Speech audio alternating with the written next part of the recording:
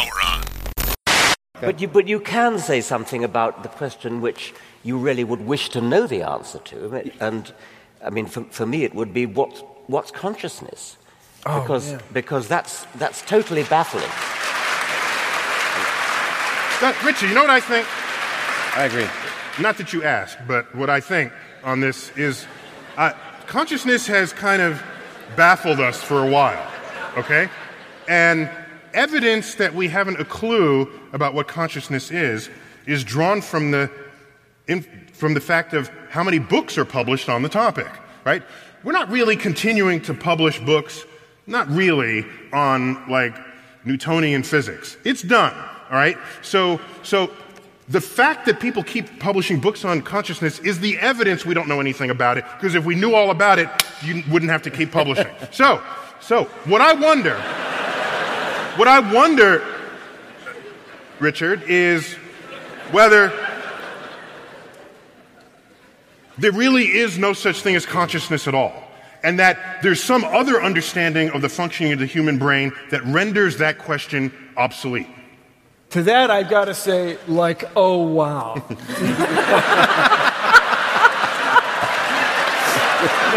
Perfect.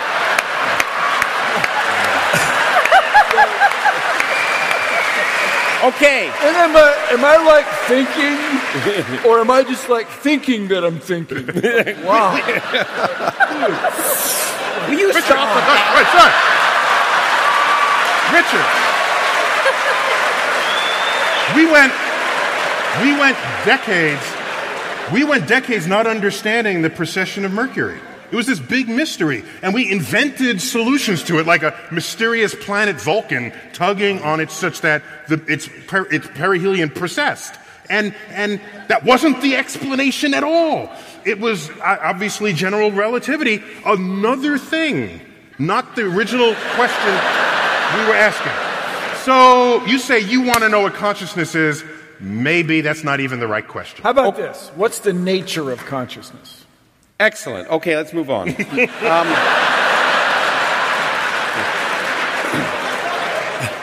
Actually, Tracy, I think I want to direct this one to you. Who's you? To Tracy. That's not Neil. I'll be happy. Okay. So the $64,000 question in the study of consciousness is, how can you get some kind of explanation of consciousness wholly in terms of processes in the brain? I mean, in so many other fields, physical explanation has been successful. We've explained chemistry in terms of physics, and biology in terms of chemistry, and even quite a few bits of psychology in terms of biology, and so on. So it's natural to hope it might work for consciousness too. But there seems to be this big gap in the case of consciousness. No matter how complicated the system of neurons you're looking at, and how complex their interactions, it's just very hard to see how this kind of interaction is going to give you subjective experience. And I actually think this is for systematic reasons. The kinds of explanations you get from looking at a physical system from a third-person point of view are great for certain sorts of problems.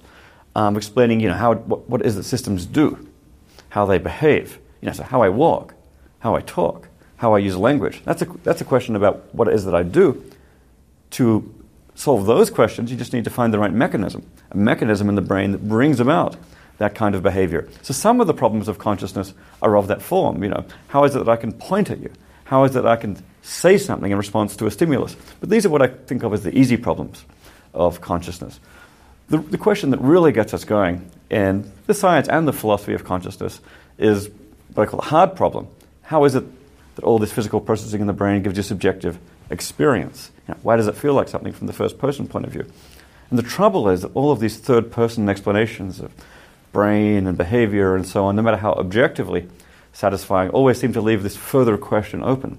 Why is all that accompanied by subjective experience? And my own view is, at least, is that for systematic reasons, any purely neurobiological explanation is never going to answer that question, the hard problem. So we need something else in the explanation.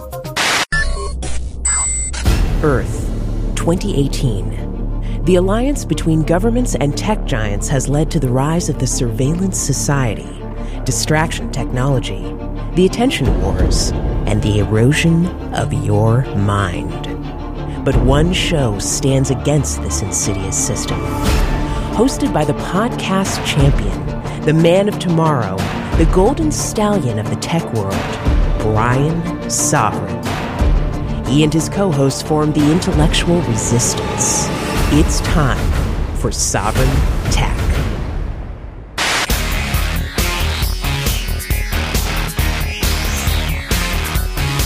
You're dressing all in black, from your front to your back, and all your evil ways, they seem to go on for days, and as a matter of fact, you got one more. Smash it up, burn it down, tearing up the underground. You wanna live like a super villain, back in the lineup before your time's up. You wanna live like a super villain. Alright, you've been knocking down these doors, you've been filling up this room. You run around the place like your name was Dr. Doom. You're a killer of culture, a vulture of style, and it won't be that long before you end up on trial. You're gonna smash it up, burn it down, tearing up the underground. You wanna live like a super villain, back in the lineup before your time's up. You wanna live like a super villain. Come and get it, baby. Come and get it. Come and get the best in the world. Because I'm here for you for another little Sovereign Tech. And this week, I recorded from a hotel room in New Hampshire, baby. And this is a very special episode. So we got a little bit of an intro for you, but then we are going to cut to, the Golden Stallion, the best in the world, is not alone anymore, baby. The man of tomorrow, Savzu, the rated R radio star.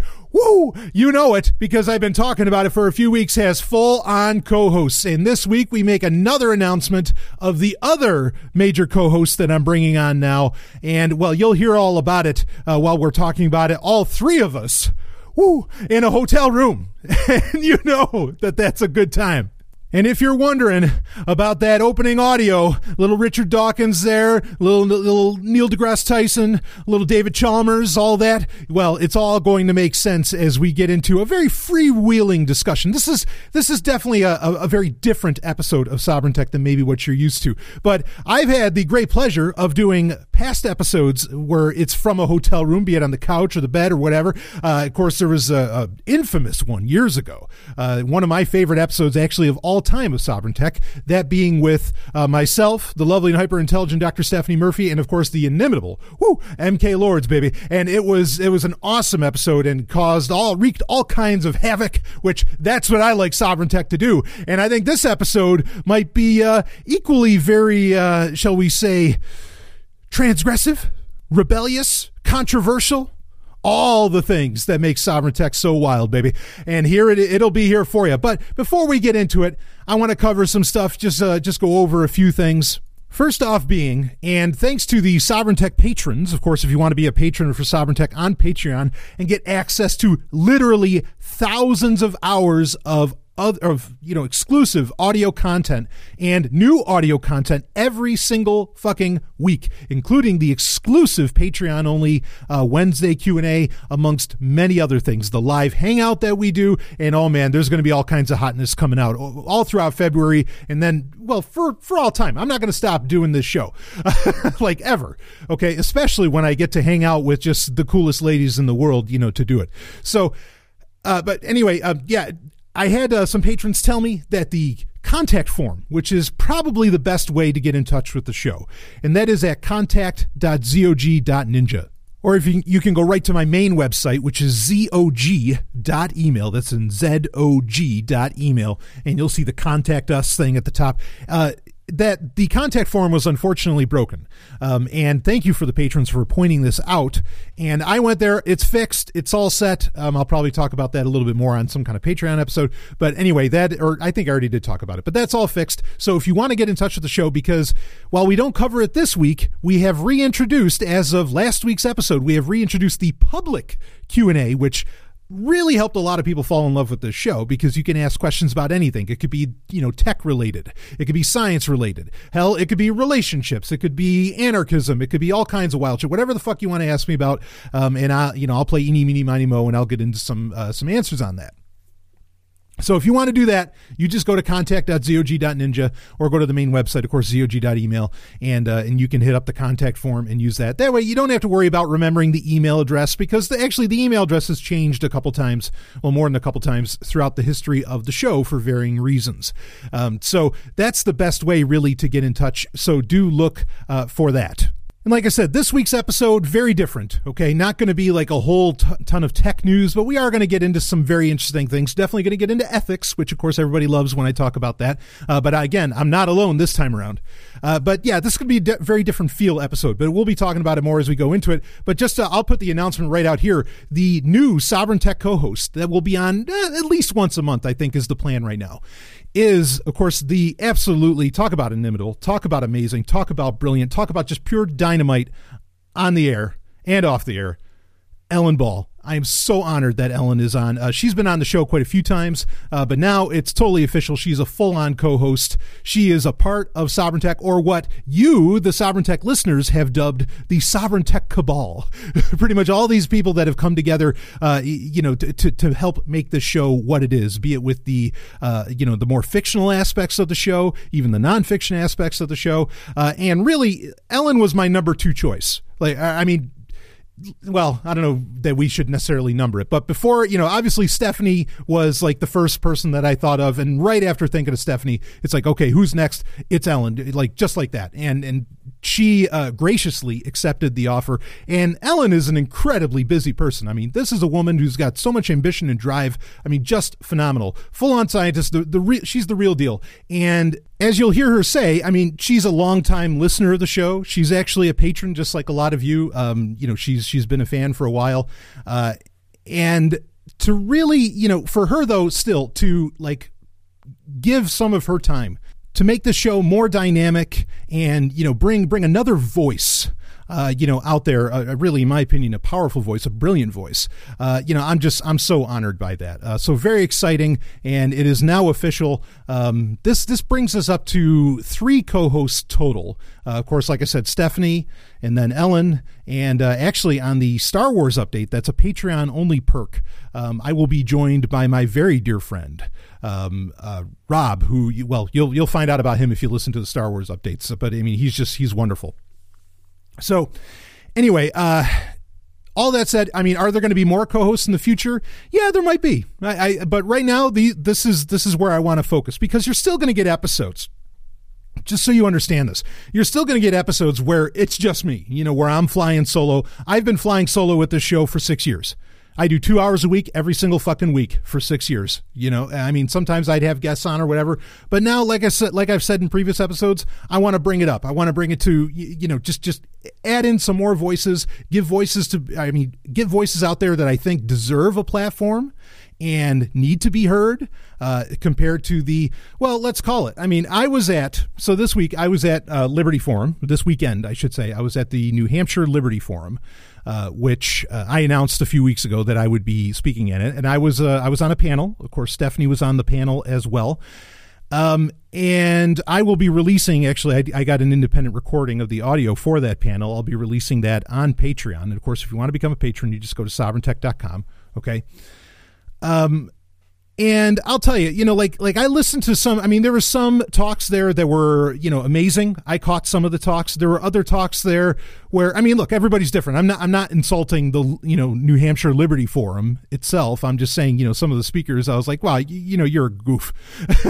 And I'll talk about it more during the hotel room, part of this episode, which will be up in just a couple minutes. I think a lot of times, the wrong people in this game of, individual freedom, which Sovereign Tech, yeah, it's a tech show, it's a science show, but it's so much about individual freedom. It really, really is. I mean, that's because that's what I'm going for in my life. It's about happiness. It's a hedonist show. I mean, it really, hedonist as an ethical hedonism. It's a hedonist show. I've never, shied away from that fact. Okay. But a lot of times I think the wrong voices kind of get propped up in the various channels that Sovereign Tech frequents, even though it's much bigger than, in my opinion, just about any other regular channel. I mean, there's the thousands and thousands of you now, obviously. But anyway, so I'm happy to give platform to people who I don't think always get platforms. Now, Liberty Forum was very gracious. In fact, some of the organizers, the people that helped put it all together and everything, personally came up to me and came up to others. They came up to, of course, Stephanie. They came up to Brett Venat. They came up, and they said, Brett was also on the panel with us, and they said, hey, we just want you to know how much we appreciate you and how important it is. We think that you're here. And I mean, they were just incredibly, incredibly gracious with us. So I'm not complaining about Liberty Forum. I'm not saying necessarily that Liberty Forum is doing anything wrong.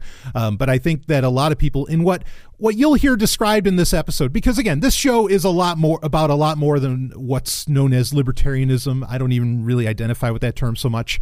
It's bigger than New Hampshire, frankly. It's bigger than, like any of these different aspects that you'll hear us talking about throughout this episode, or what's known as the liberty movement. I'm not saying it's bigger as in it has more numbers. I'm saying it's bigger as in like its outreach is meant for much more than just that. Okay. It's not niche in that way. That's what I mean by that. And a problem that I often have is that the people that comprise the liberty movement, again, I'm not saying Liberty Forum, I'm saying the people that comprise the liberty movement, venerate the wrong people. I mean, and this has been, if you've listened to Sovereign Tech for a few years, believe me, you've heard my rants about some of this shit sometimes, and it just drives me nuts. But anyway, we'll talk about that. But Sovereign Tech, I want this to be the place where I think the voices that are really important, that when it comes to individual freedom, tech, science, and all that, and people that engage in critical thinking, and what you'll hear about a lot in this episode, questioning authority, which is an incredibly important thing, regardless of what field or what niche you're appealing to in podcasting or any other part of life, that they get to speak up. And here it is, baby. And I'm so honored that they want to be a part of it and they feel comfortable being a part of it, and I could spend a whole hour just talking about that. All right. But regardless, I'm glad it's here. This episode is going to be a ton of fun. I was really, when I went, I'll just give you a little bit of personal how it went at Liberty Forum, and I'll come back with some other custom audio at the end, because this episode was recorded, like I said, in a hotel room with my H6. Okay, so the audio quality isn't necessarily like what you're hearing right now, where it's I'm in the studio and I have this whole big setup. Okay, this was just an H6, which is a very nice mic. It's pretty much a portable studio. Set up in the room, and everybody's just talking and having a good time. So you hear chair sounds, you hear Stephanie making tea, you hear all this different stuff. But I like that. I like that kind of loose show every once in a while. It doesn't need to be every week, but every once in a while, I think that that's a lot of fun. And I'm sure there's going to be a lot more of those in the future with myself and co-hosts involved. So, but just a little personal take on Liberty Forum. It was definitely blockchain / cryptocurrency heavy, especially on Saturday. I caught some of those talks. Of course, saw the amazing Paige Peterson, and of course, longtime friend of the show, certainly, and very much been a part of the show. You may know her as Pixel. Woo! But anyway, she was awesome, and she even gave a talk on Zcash, which, of course, I'm a fan of Zcash. Without Zcash, I wouldn't have Sovereign Tech sponsor Zencash, quite frankly. And Zencash has no problem in admitting that.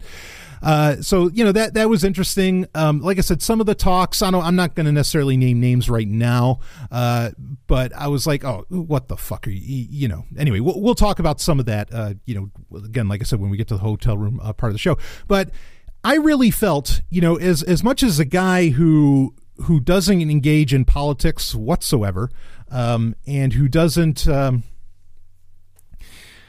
don't fit in, I think, with the normal mold of what's known as a Free Stater, because Liberty Forum is an event held by the Free State Project, which you can find out about at freestateproject.org, which I am technically a participant of. Okay, meaning that I moved to New Hampshire. Personally, I moved from New York. I moved to New Hampshire to engage in the process of getting more liberty in my lifetime. And there's a lot of technicals around that when it comes to the Free State Project, but I'll let you read up about that. But it's, this idea of intentional communities and all that are certainly something I've been talking about for years on Sovereign Tech, and that excite me quite a bit. So anyway, I felt very welcomed at Liberty Forum. there was a lot of I met patrons. Sovereign Tech patrons there who came up to me, listeners who came up to me, everybody that either talked. There's people that I hadn't seen in a little while, maybe that I had first met even when I came to New Hampshire and all that, and they were very gracious with me. In fact, one guy who I just love, I hadn't seen him in years. And he sits next to me. We were just getting done watching Lynn Ulbrich talk, which of course she's dynamite, and you'll hear more about that in the show. And he just says, man. He's like, you are a story. He's like, you are a success story. He says, you come here, you're living out of your truck. Next thing you know, you're dating like the hottest woman in New Hampshire. Of course, meeting Stephanie. I mean, that's kind of how he said it. It wasn't the exact words, but he says, and now he says, you're some kind of rock star. Like now you're some kind of rock star. And I almost wanted to cry. I thought that was just so sweet, of him to say. But I was treated very graciously there. There was another point where there were some blockchain projects kind of getting pitched to me. And the irony is that, they're very, very marketing heavy. And like the person standing next to me, pretty much said to the person, you don't know who the hell you're talking to. It was just, it was really great because I've talked about this in the past on Sovereign Tech. It was really great at, kind of my hometown events, as it were, in New Hampshire, just to get some of the recognition and everything. And I really appreciated that. So I had a great time this weekend for me of Liberty Forum. I had a fantastic time. Bottom line, and, got to see some great people, got to see some interesting talks, got to see some not so interesting ones. And it was absolutely wonderful. And, I think a lot of things may spring from, some of the connections and other things done and made at Liberty Forum. So very exciting, all of which has to do with the tech world and science and all that stuff. So, like I said, this is a special episode. So, it may not be everybody's flavor that is always here wanting me to talk about blockchains and whatever else. But I think this is just an awesome freewheeling conversation that has a lot to say, things that I don't really ever hear get talked about anywhere else. And we're going to get into panpsychism. What the fuck is panpsychism? Oh, baby. You got to listen to it to find out. So, and I'll come back at the end of this with some more audio from the studio, as it were, and then we'll ride the show out. So anyway, enough of my yapping. Let's hear from the ladies. Let's hear from Stephanie and Ellen and myself in just one of my favorite conversations that I've ever really had. This was such a good time at Liberty Forum 2018, and from a hotel room, baby. Woo! Nice view too. It was great. So check it out, and like I said, I'll be right back at the end of this. Woo! Whoa! Hold on. All right, break. Got to tell you about something, okay?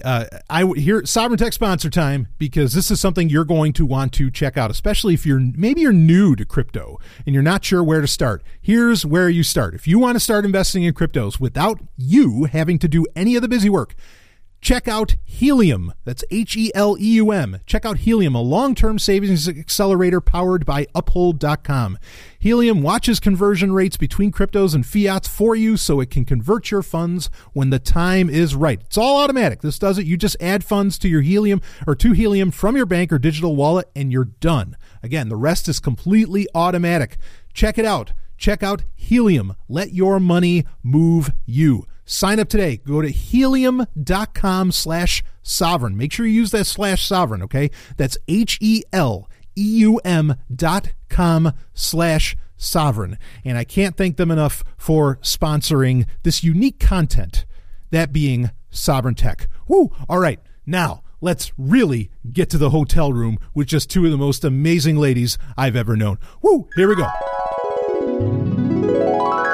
Woo, the Golden Stallion, the man of tomorrow, Savzu, the rated R radio star, here for a fun little episode that I promised last week. I said, I got something special. I guarantee it's going to be a great time. And, well, you don't want to make too many guarantees in life. But considering who I'm joined by, I feel very confident in making these kinds of guarantees. And I actually got a little bit of an announcement to make in a minute. But I am being joined. We are at Liberty Forum. I am in a hotel room with two of the most amazing women. I am with the lovely and hyper-intelligent Dr. Stephanie Murphy. Hello. Of course, who was recently announced as a full-on Sovereign Tech co-host. I mean, I really should be a co-host by now. It was kind of automatic, right? But anyway, I'm also being joined by the amazing Ellen Ball, who, welcome to the show. Woo! Yeah. And let's make the announcement. I mean, you are also, I mentioned in previous episodes and also on Patreon, I said, I've got another official co-host that is going to be joining the show. That's going to be, we'll see what frequency it's going to be, at least once a month or so, but we'll figure it out. But that means that probably once a month, we're going to have an episode where it's going to be me.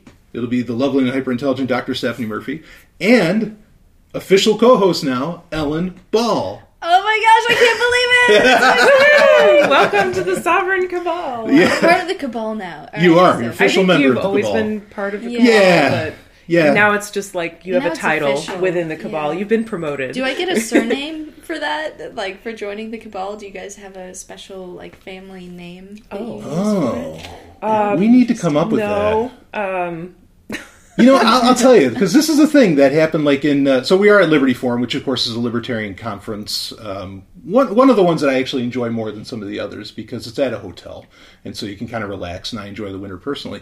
But a thing that was popular in libertarianism a few years ago was people would all take on somebody's made up Liberty last they would name. say that their real last name was their slave name, and they would change it to either, and it was so unoriginal because it would always be either Freeman or Voluntariist Freeman or Rothbard or Spooner. Right. And actually your name, Brian, your stage name, Brian Sovereign. Yeah. I made up. Yes. Because people you bestowed upon sometimes me. People would change their name to Sovereign Freeman or some shit like that. And I'd be like, Brian was trying to think of a stage name and I was helping him. We were brainstorming one day. I was like, Brian, you should call yourself Brian Sovereign, but spell it Sovryn. Right. Because then, the Muggles won't be able to tell that it's necessarily a liberty thing. Yeah, and it'll be different than everybody else, all those other liberty fucktards out there. And I thought it was kind of cool. It almost looked Vulcan, the way it was spelled and everything. Yeah. I was like, I can dig that. I'm into that. Yeah. But, anyway, so fortunately, my point in bringing all that up was that nobody's really taken on the name Sovereign as far as I've seen. I don't know if that's fortunate. I mean, if people wanted to, who the hell am I to stop them? I guess it would work for me, like Stephanie Sovereign, but... That'd be pretty amazing. I don't know. I've always liked using my full name, Stephanie Murphy. Yeah. I like it. My parents gave that name to me. I'm proud of it. Yeah, but Ellen Sovereign? I don't know. No. It sounds like you guys are married and we're not. That would have a strange connotation. Agreed. I mean, it sounds great. Speaking of libertarian events, I always get asked... Bob Murphy is an economist in the libertarian world. Very famous. No relation to me. I'm sure maybe there was a distant relative back in Ireland 300 years ago or something. Sure. There's really no immediate relation to him. And everybody, whenever we're speaking at the same conference, they're always like, "Oh, is he your wife? Are you his sister? Are you his daughter?" And so I call him my sister wife because it gives me some control over the situation. I've been guilty of doing that before. I think I asked you one time if he was your father. I was like, well, it makes sense. They're both brilliant. Yeah, right on. Yeah. Thank you. Yeah, so this is really exciting. The Sovereign Cabal, as it is, or the Sovereign Tech Cabal, which is I didn't come up with that. That's something the listeners came up with, that term for everybody that's kind of worked with Sovereign Tech or been on Sovereign Tech in the past. It's growing, and now, actually, there's a total of 3 co-hosts, because I have another co-host who is working with me on the Star Wars update that I do every month on Patreon. And that's a very exciting thing. Patrons already know all about that. But, you got to be on board with Patreon to hear that kind of stuff. And maybe Ellen will get to join us for some Patreon content here and there as well. Yeah, I would love to do that. Yeah. So it was really exciting. I reached out to you, Ellen, and you were just ecstatic, and I'm really honored by that. Yeah, I was very excited. I mean, I've been a supporter of your show for quite a while. Oh, yeah. I mean, a listener for even longer. So to be asked to be a part of it was... it was just ecstatic to me. It was thrilling. It was like, now I get to take part in creating it instead of just absorbing it. Yeah, I mean, and if people are wondering, I mean, you've been on the show in the past, so they can certainly listen back and hear, your personal brilliance, of course. But, you're a full-on, this is the beauty of it, is that at least once a month I get to do a show with 2 real scientists, the real deal. And, Sovereign Tech is a show all about science and technology, how it can help you set you free and all of this. So it's perfect. Everybody here has has all the credentials I could possibly want out of anybody. Not that they need it, because honestly, we're all just great friends, and it's fun as hell to just do a podcast with friends, isn't it? Yeah. Yeah. Oh, that's the best. Do you need help with that? Thank you. I got it. Okay. I would love it if you would open the jar for me, because it would turn me on. But she doesn't need your muscles. I don't She's need not a man. around. I can do it all. I can do anything a man can do. I would like to make some more tea, though, so you guys can talk amongst yourselves. Yeah. while Go you ahead. start Actually, talking. go ahead. So I'm just going to do that. Sure. So, this is going to be a faster, well, not a fast, but this is going to be a more loose show, because it is a hotel room show, which we did a hotel room, kind of an epic hotel room show years ago from Las Vegas. And we had MK Lords was on with Stephanie and I. And that was my favorite. Hi, MK.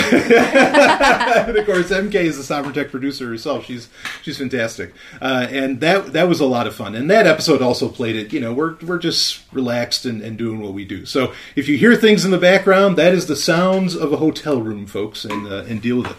But anyway, It's the sound of tea being brewed. The sound of life. Yeah, Stephanie's just jumping in. She's the best. She's just hopping back and forth. Like a little baby goat or something.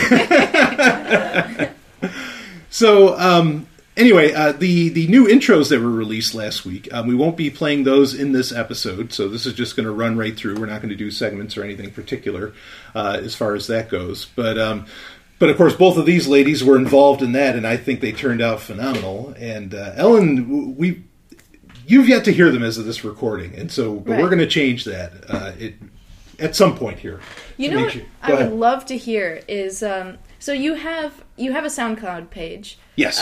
And you also have a section on your SoundCloud profile that contains all of the Sovereign Tech universe stories. Right. But it also they're interspersed in the show itself. So something that I've always wanted to hear is somebody should cut out just the intros and just the bits of the storyline and put them all together. I would love to hear that. It's like a pure movie that plays through the entire storyline, and it's just that, no show interrupting it. Right. I mean, that would be does wild. that in his specials, in the Soviet Tech specials. So in Soviet Tech 2, now you can't hear 2 or 3 of the latest ones aren't included in that, but you do get to run through a good gamut of them doing so. But yes, I think that would... I'll have to do that again, because we got a holiday special that has to get released soon, and maybe I'll run them all through in that. Because now, in fact, last time I tried doing that, it took up almost an hour on its own. I mean, that's how many there have been. And of course, I think the best ones have been really ever since I mean, Stephanie does great work. Stephanie for years was doing 4 or 5 voices for all these different characters. And then finally, Ellen, you were so gracious to to join in the fun. And once we got more people involved, then it was really, really cool. Having all the different characters really added to the color of the story. Yeah. I mean, Stephanie's great at playing voices, and I could tell some of them you were playing too. And yes. Stephanie's voice is awesome, but I don't think it goes that deep. You're right. Yeah, exactly.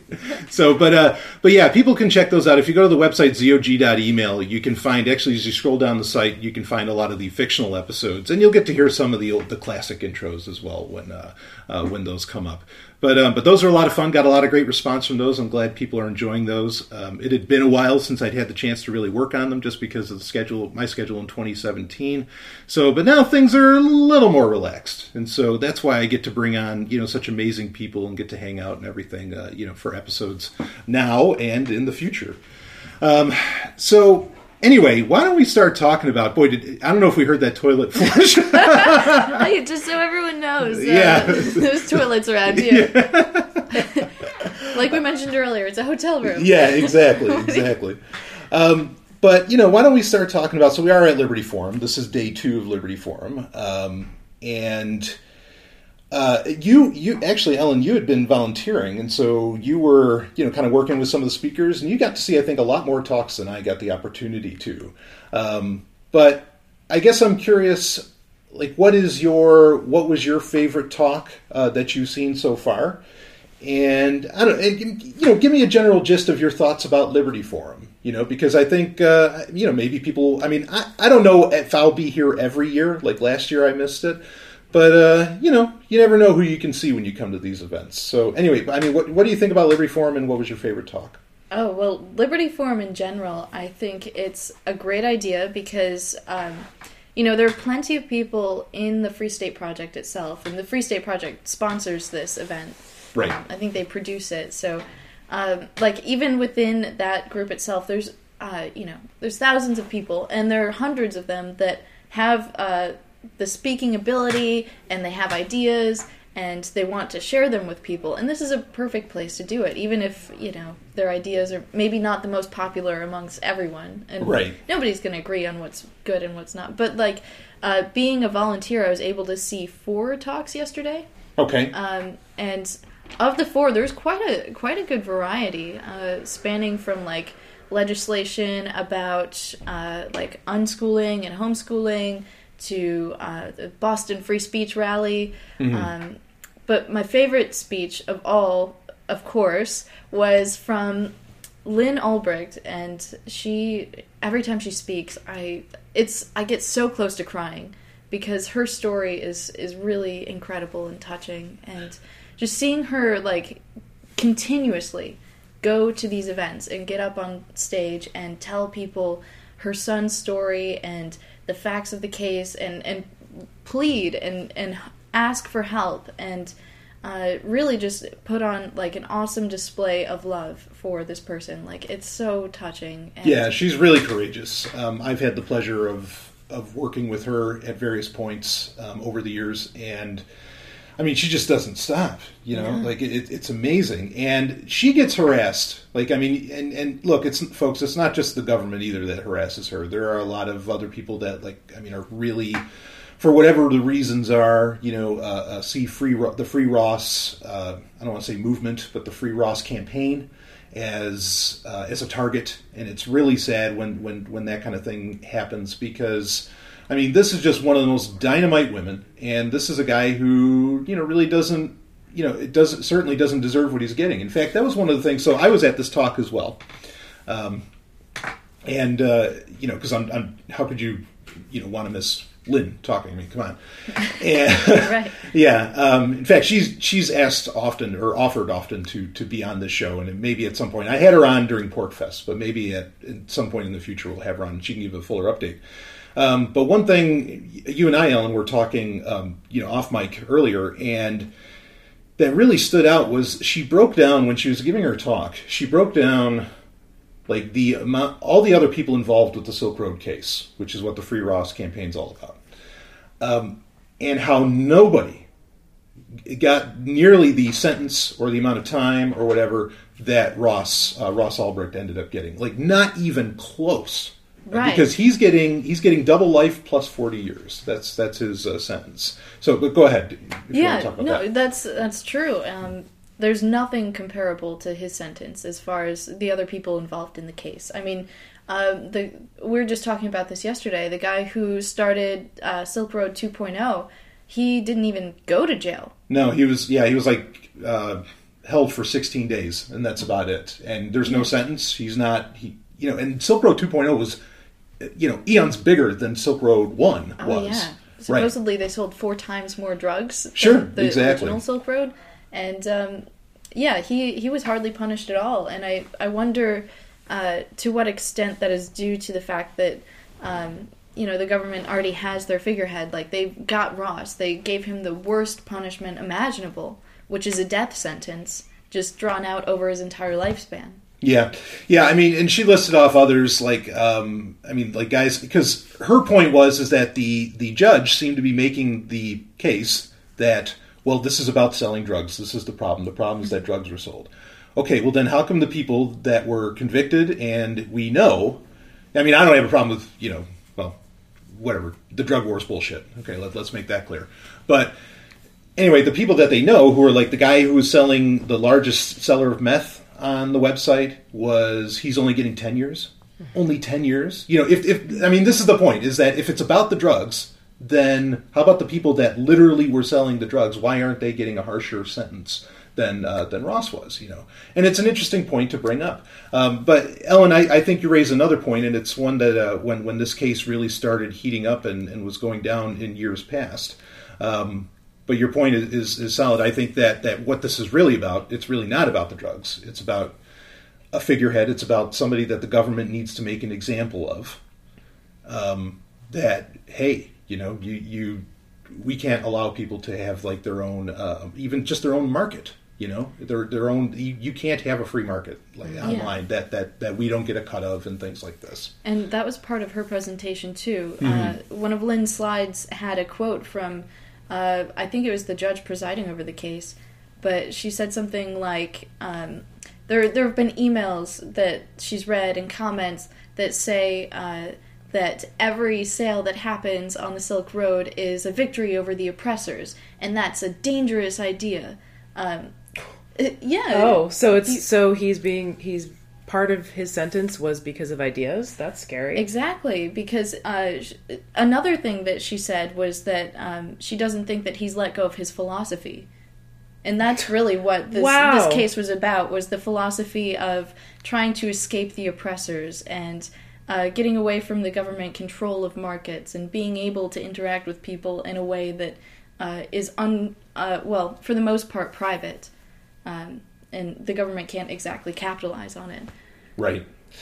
Yeah, it was, again, a really powerful talk, great points made. The logic of the situation is completely on Ross Ulbricht, Lynn Ulbricht's side. Mm-hmm. All the way. But that just goes to show this isn't about logic. This isn't about, this is show business. This is, public theater to send a message to anybody else that would ever want to try, you just something try doing business without the government and you see what happens. And I really feel that that's kind of the centerpiece. There's other parts to it too, sure. I wouldn't boil it down to such a complex situation to such a simple notion. But yeah, I think that's a big part of it. So Stephanie, do you have any thoughts on the whole Ross Ulbricht case that you'd want to share? I just think it's so touching and so beautiful how Lynn continues to advocate for him. There are people who their kid goes to prison and they forget about their kid. They disown them or whatever. They almost agree with the system. And that must be the most hurtful thing for a child to experience, or for an adult child. Well, and how many parents, honestly, would, if they found out their kids were even enabling, not saying Ross sold drugs, but if they just enabled the situation to happen, would they be like, oh, my evil child? And as where she is not that at all. She's like, no. Or or the parent would just be afraid that they would somehow get caught up in it themselves. Yeah. If they even expressed support for the child, yeah. They would be too afraid to speak out. But Lynn is fearless, and that just shows that a mother's love, a parent's love, transcends all this, whatever the current laws are, right? Like, she's trying to do the right thing, what she believes is the right thing, which is to stick up for her son. And, that trumps any fear that she might have that, she could suffer consequences or whatever. And I just think that's beautiful. Yeah. Yeah. It's such absolutely. A powerful bond that they have. Yeah, it's really something. And Ross wrote a letter. He does this often, or not, I don't know about often, but he does it for some conferences where he will give his mother, or give Lynn a letter to read, to the attendees and everything. And I guess this has been a very commonplace thing for any time she comes to a Free State Project, which is New Hampshire, a Free State Project event like Liberty Forum or Pork Fest or something like that. And I was almost welling up, like hearing that, him reading that letter. And it was really sweet for him to say, like, I know that where she is, saying where Lynn was right now, which is, here in New Hampshire, that's where my community, you're my community, that's where my community is and everything. And I think that's really awesome too, because, and I think it speaks to a broader aspect of Liberty Forum, of what can be here at these kinds of events. Like, I saw other talks where I wholeheartedly disagreed with what was being said. Like, I wanted to, like in my usual Golden Stallion fashion, take the stage, grab the microphone, and say, what the fuck are you talking about? Get the hell out of here. I'd like to see that sometime. Yeah, please do. At some point, someone will push me far enough where I'm just going to hear the most asinine thing come out of these people's mouths. And at least take over the Q&A session. Go up there with your wrestling belt and just Seriously. right over your shoulder. Don't you know who I am? I'm the podcast champion. I'm the Golden Stallion, and I'm here to say you're wrong. And that's the bottom line. That's what the Q&A sessions are for. Yeah, that's right. Most people do that. Yeah, I've done it before. Like years ago, I've done that, and I don't know. Stir the pot. Come on. All right. I have, two of my favorite people in the world are goading me, so now I have to do it. That's fine. But anyway, my point being is that I hear utter nonsense come out of these people's mouths. But, we can all still get along. We can all just hear it and like, okay, I disagree, and you move on, But there is kind of that baseline of at least, and I think this is the thing, and this is the thing that I think a lot of people can miss and get lost on the matter, is that at the very basis, like concepts of freedom, liberty, anarchism, whatever, is just about questioning authority. And it's not, again, the statement questioning authority isn't about are you right or wrong. It's just, no, it's about questioning authority. Mm-hmm. And if we all have that baseline, that we're all at this point, we're like, no, I don't agree with that. No, I don't like that. Like this, the status quo is just absolutely fucking unacceptable. And if you're going with that attitude, I have something in common with you. It doesn't matter if we agree with politics are good or bad. It doesn't matter if as long as we're in that search, perhaps, for the truth or reality, then awesome, and that can happen. I like that you said it that way. The search for reality, or the search for the truth, right? Because we're all. I mean, I hope we're all looking for the truth, right? And we're trying to discover it. Some of us are, right? But I mean, when you were saying that, like question authority, like questioning authority is great. But you have to be open to the fact that you might come out with the answer that, yeah, the authority could be right in what they're saying, right? Mm-hmm. There are people who say, question authority, question everything, but they are not open to the fact that what the authority is saying could be the truth. And they just take it, like, for example, the government says don't smoke, smoking's bad. So therefore, some people think, because the government says it's bad, smoking must be actually good. Which is messed up and backwards. That's a really good point. Right. Or the government says the Earth is a sphere. So, and we have to deal with these jackasses that are saying this thing's flat. Right. That the Earth is we're flat. just globe heads. Yeah, right. So, like, do you see what I mean, though? Yeah, I understand. There are that's people a great point. Who say question authority, but they're not actually questioning authority. They are just taking the opposite of whatever authority says. And they almost, to me, I think those sorts of people almost have more in common with the people who don't question authority and accept unquestioningly what authority says. The truth seekers are really in the middle. The two types that I just described are on the opposite. They're at the ends of the horseshoe, Well, but that's the and they're closer than they think. That's the thing. Like people like flat earthers, they're not questioning authority.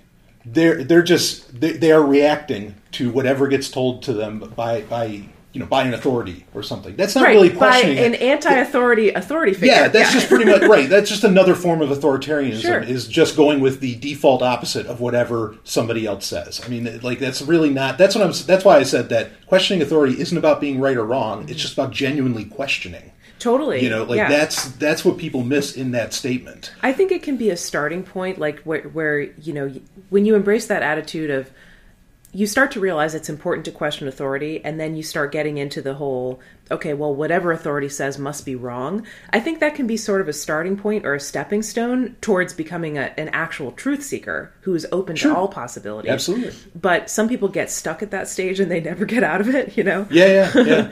Ellen, I mean, what do you say? So, I mean, I think that's a really good point. I agree wholeheartedly with what you're saying. Like, some people, they take a piece of information that's been fed to them their entire lives by some authority figure, and they go to the extreme opposite because they like being oppositional, because it makes them feel free and edgy or whatever. But they don't really follow through with the exploration of what's in the middle, because there's a whole range of answers to everyone's questions, and just going to the opposite answer that is just turning to another, albeit maybe like non-traditional authority figure. But I think that events like Liberty Forum are perfect for exploring that field of ideas, because so many people are here with opposing positions and sometimes new ones that you've never even heard before, and they're not all right, but it's still worth exploring and considering, and that's why I see value in events like this, because like I didn't like most of the things I heard yesterday, but I mean it was still interesting to hear it, and you know, if you can like challenge yourself in that sense, you know, expose yourself to ideas that you're not really sure about, and see like, well, why am I not sure about this? That's still something worth doing, and I think getting people together to explore that whole range of like, well, what is real and what is true? You know, events like this are kind of awesome because of that. There's a certain magic energy about it. Yeah, absolutely, and we don't all have to agree. Like, I mean, we don't have to. I mean, there's multiple, you know. Human existence, human condition is so complex. It's, dare I say, quantum.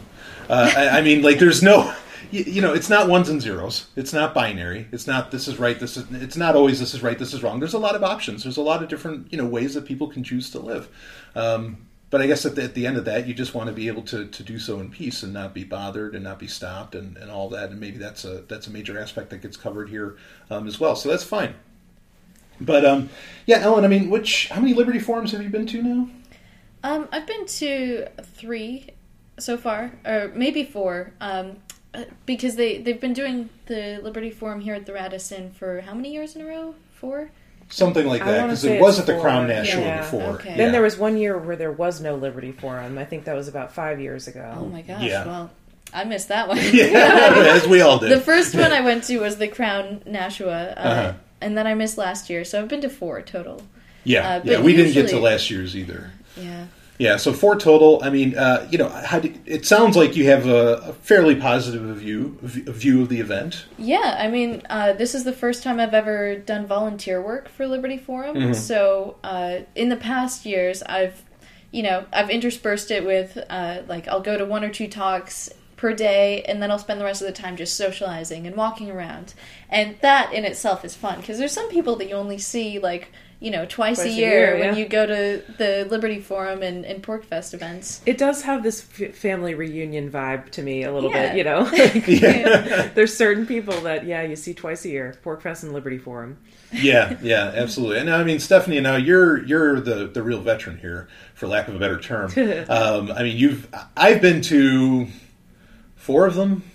I don't know. Like, I've been to... Okay, so I have to do a quick count here. So I moved to New Hampshire in 2006. At that time, there was no Liberty Forum. I want to say maybe the first one was 2007. Okay. I popped into that just for, like, an afternoon, I want to say. Or maybe I didn't. Maybe I didn't go to that one. Maybe I think I waited till 2008. So 2008, I went. That was my first one.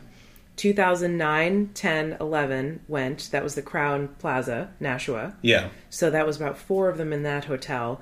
I think 2012 was the year that there was no Liberty Forum. 2011, because 2012 was the first year I went. And so the year previous it wasn't there. Okay, so then it must have been 11 that there was none. Okay, so then 2012 it was still in Nashua. Right. 2013, was it up here at the Radisson yet? I think so. I think I moved to New Hampshire in 2013 in January, and that was the first year I went to Liberty Forum. Okay. Oh, and so it must have been 2014. Okay, it was so at Nashua. Okay, so it was still in Nashua. Okay, so that's like 5, like maybe 5 in Nashua, and then 2014 was here at the Radisson. We went to that. You and I went, Brian. Yes. Yeah. 2015, we sort of halfway made it because we had friends in town. Was that 2015? Yeah, it must have been. Okay, so that maybe we just jumped out. Yeah, I don't know. But anyway, you've been to quite a few of these. I mean, that's kind of the story. Last year we didn't make it. 16 we didn't make it, and then okay, so we've been a year off, I suppose. Yeah, that's all right. Yeah, so you've been to quite a few of these. So I've been to like 8 or something. Yeah, like what's your take? What do you think? Yeah, I mean, how do you feel about Liberty Forum? Like, where does it rank for you? Honestly, it's a weird event because it's a little weird and screaming. No, I'll tell you why I think it's weird. Because there's such a mix of people, and it always seems to highlight the tensions within the Free State Project. Like, especially at the beginning, it was like a mix of people. So there was like the political people that, want to go and try to influence the government and the state house in New Hampshire. And then you have the non-political people who would show up, and you would have the political people accusing the non-political people of like stealing lunches and stuff like that and not paying for them and things like that. And there was like a lot of tension between sort of like what seemed like two groups of people. And for a while, I guess I was sort of trying to straddle those groups and like kind of fit in with everybody. But then I realized I really couldn't. And I don't know that I fit in with anybody now. Sometimes I feel out of place. Like I know a lot of people as acquaintances, but as far as good friends, there's definitely some good friends here, but I don't necessarily feel like I fit in with the event as a whole super well, and I've never really felt that way. Yeah, it is an interesting event in that it is like widely considered the more political event, right? And I mean, certainly myself, and I don't want to speak for either of you ladies, like politics, regulations, that sort of thing. Like, I have no interest in it. No, like, that is not going to increase my happiness quotient. No, that like repels me instantly. Anytime I hear like laws, legislation, government funding, I'm like, steer clear of that. Exactly. Although this year they've made it a little bit more focused on cryptocurrencies, which I think is really cool. Yes, we will be catching a talk about that. Yeah. Liberty Forum has always been has always had a cryptocurrency element. I think since about 2013, I want to say, when the first Lamassu Bitcoin vending machine might even have been 2012, because it might have been 12. Yeah, I mean, there was a point or where early 13, maybe. Yeah, that's important to bring up. Liberty Forum, and we'll talk some tech and science, folks. Don't worry. But there was a point where Liberty Forum was the largest Bitcoin conference in the world. I mean, because we're, in New Hampshire, everybody was just so far ahead of the game on cryptocurrencies. That's right. So it only makes sense that there's that tradition, because, I mean, really, in many ways, it was first. Before there was that big conference in 2013 in San Jose, before there was any of that stuff, it was here. And it was a big deal. And you had lots of people, you could go down the list of names that were showing up. Charlie Shrem, like a bunch of different guys. I think there were. I don't know if I remember seeing him at Liberty Forum, but he was at Liberty events for a couple of years. So, anyway, yeah, that's a great point to bring up on that. But I hear you. I think myself, again, I don't want to speak for you ladies, but I mean myself, like I find myself, I don't know what event I could go to where I really feel like I fit in completely. Yeah, I agree. I'm not even sure if it would be a liberty event, because now like libertarianism has changed so much that, well, I don't know. Actually, I'm not sure if it's changed, because there always was an element that felt really right-wingy and conservative to me, and I never identified with that very strongly. Same. And I feel that I don't fit in with that. And Liberty Forum in particular always, to me, sort of feels a little bit more right-wingy. Sure. And, I definitely wouldn't go to something like a CPAC, Yeah, right. Or like I think I said to you yesterday, like, oh God, why do I feel a little bit like I'm at CPAC or something,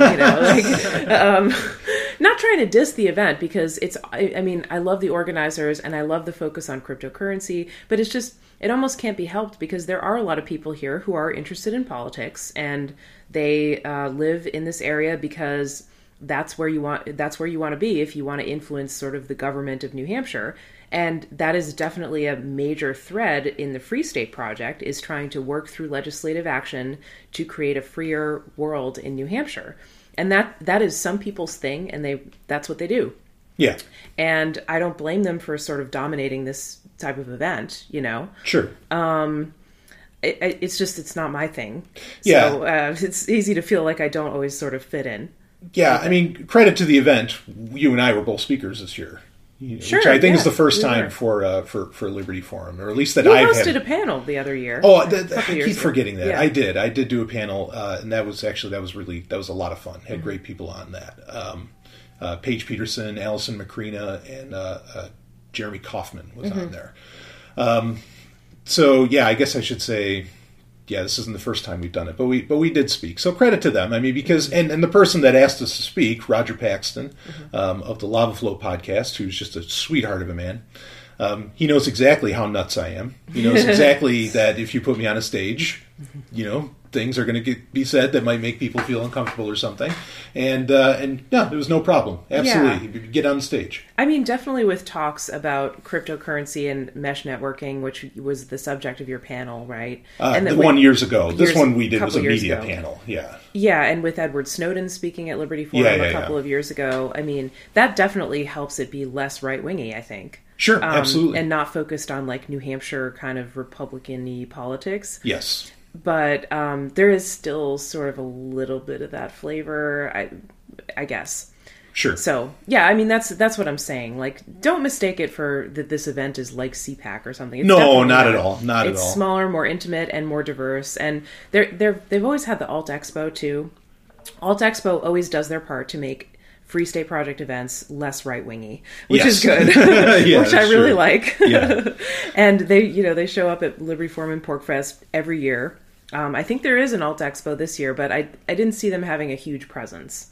I was told that they didn't show up, or like that they weren't here this year. Yeah, I got an event for saying that they were going to be there today. Oh, maybe they're here today. Okay, which is Saturday. All right. So. Well, whichever. Ellen, I mean, any thoughts on all of that? Oh yeah, I mean, as far as not fitting in, I totally understand that. Yeah, so I think we're just three alien babies. Alien babies, yeah. I like but what else is new? Like, I feel like I never fit in anywhere, so... Right, exactly. Even with the weirdos and misfits, I don't fit in. Yeah. No surprise there. Well, that's kind of how I see Liberty Forum, is a conglomeration of a bunch of weirdos and misfits. Yeah. And socially awkward people, and some people who are, really kind of, obsessively focused on certain things. There's a mixture of people who are interested in legislation and people who are more interested in, free market economics. The way I see it, there's like a weird mixture of libertarians and kind of right-winginess, and then also the super anarchists. Mm-hmm. And there's some people that don't fit into any of those categories. And I was talking to someone the other night, and they were saying, I identify with this group, but not that one and that one. And there's all these crazy names for different types of anarcho-communist and anarchist and just all of these labels pouring out, and it's really divisive. Whenever you hear somebody talking about nitpicking, I don't identify with that group, but this one I identify with. It just seems like they're really trying to delineate people and put them in boxes, and maybe that's fair. Maybe there are plenty of people that fit into those boxes, but I've never identified with any of those labels necessarily, and I don't know if I want to.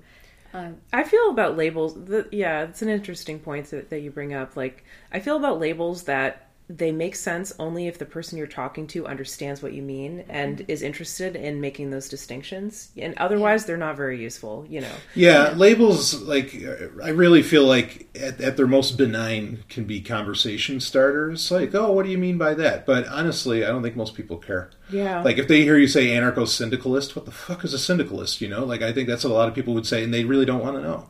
Right, but somebody else who identifies as an anarcho-syndicalist, will understand what you mean. Or if you say, I'm pansexual, another pansexual will know what you're talking about, or somebody who's very aware of sexuality and orientation kind of labels. Right. A geek about that kind of stuff will understand what you mean.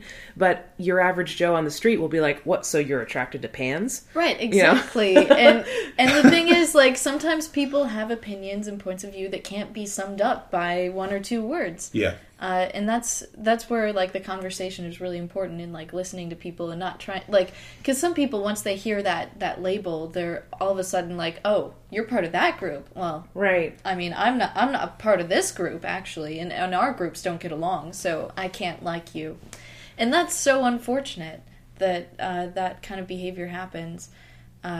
it's almost like an assumption that people like to jump to make it easier to like, now we don't have to have that conversation about what is it that you actually believe and why do you believe that. Yeah, it can be useful sometimes though, because sometimes you don't want to spend a lot of time you find out if somebody says like, oh yeah, I'm kind of a Nazi, you're like, okay, see ya. I'm not going to try to understand what you think and ask you questions about that. Well, if somebody's waving it with pride, yeah, I mean, obviously they want you to treat, it's almost like they're asking you to treat them under the auspices of whatever they're claiming. They're almost like pigeonholing themselves or whatever. Sure. They don't mind if people jump to conclusions. Sorry, go ahead. No, that's okay. No. I think the appeal to doing that, to even like claiming oneself as a Nazi or something like that, or the appeal to like what you were saying, Ellen, which I think was very sound, that like people.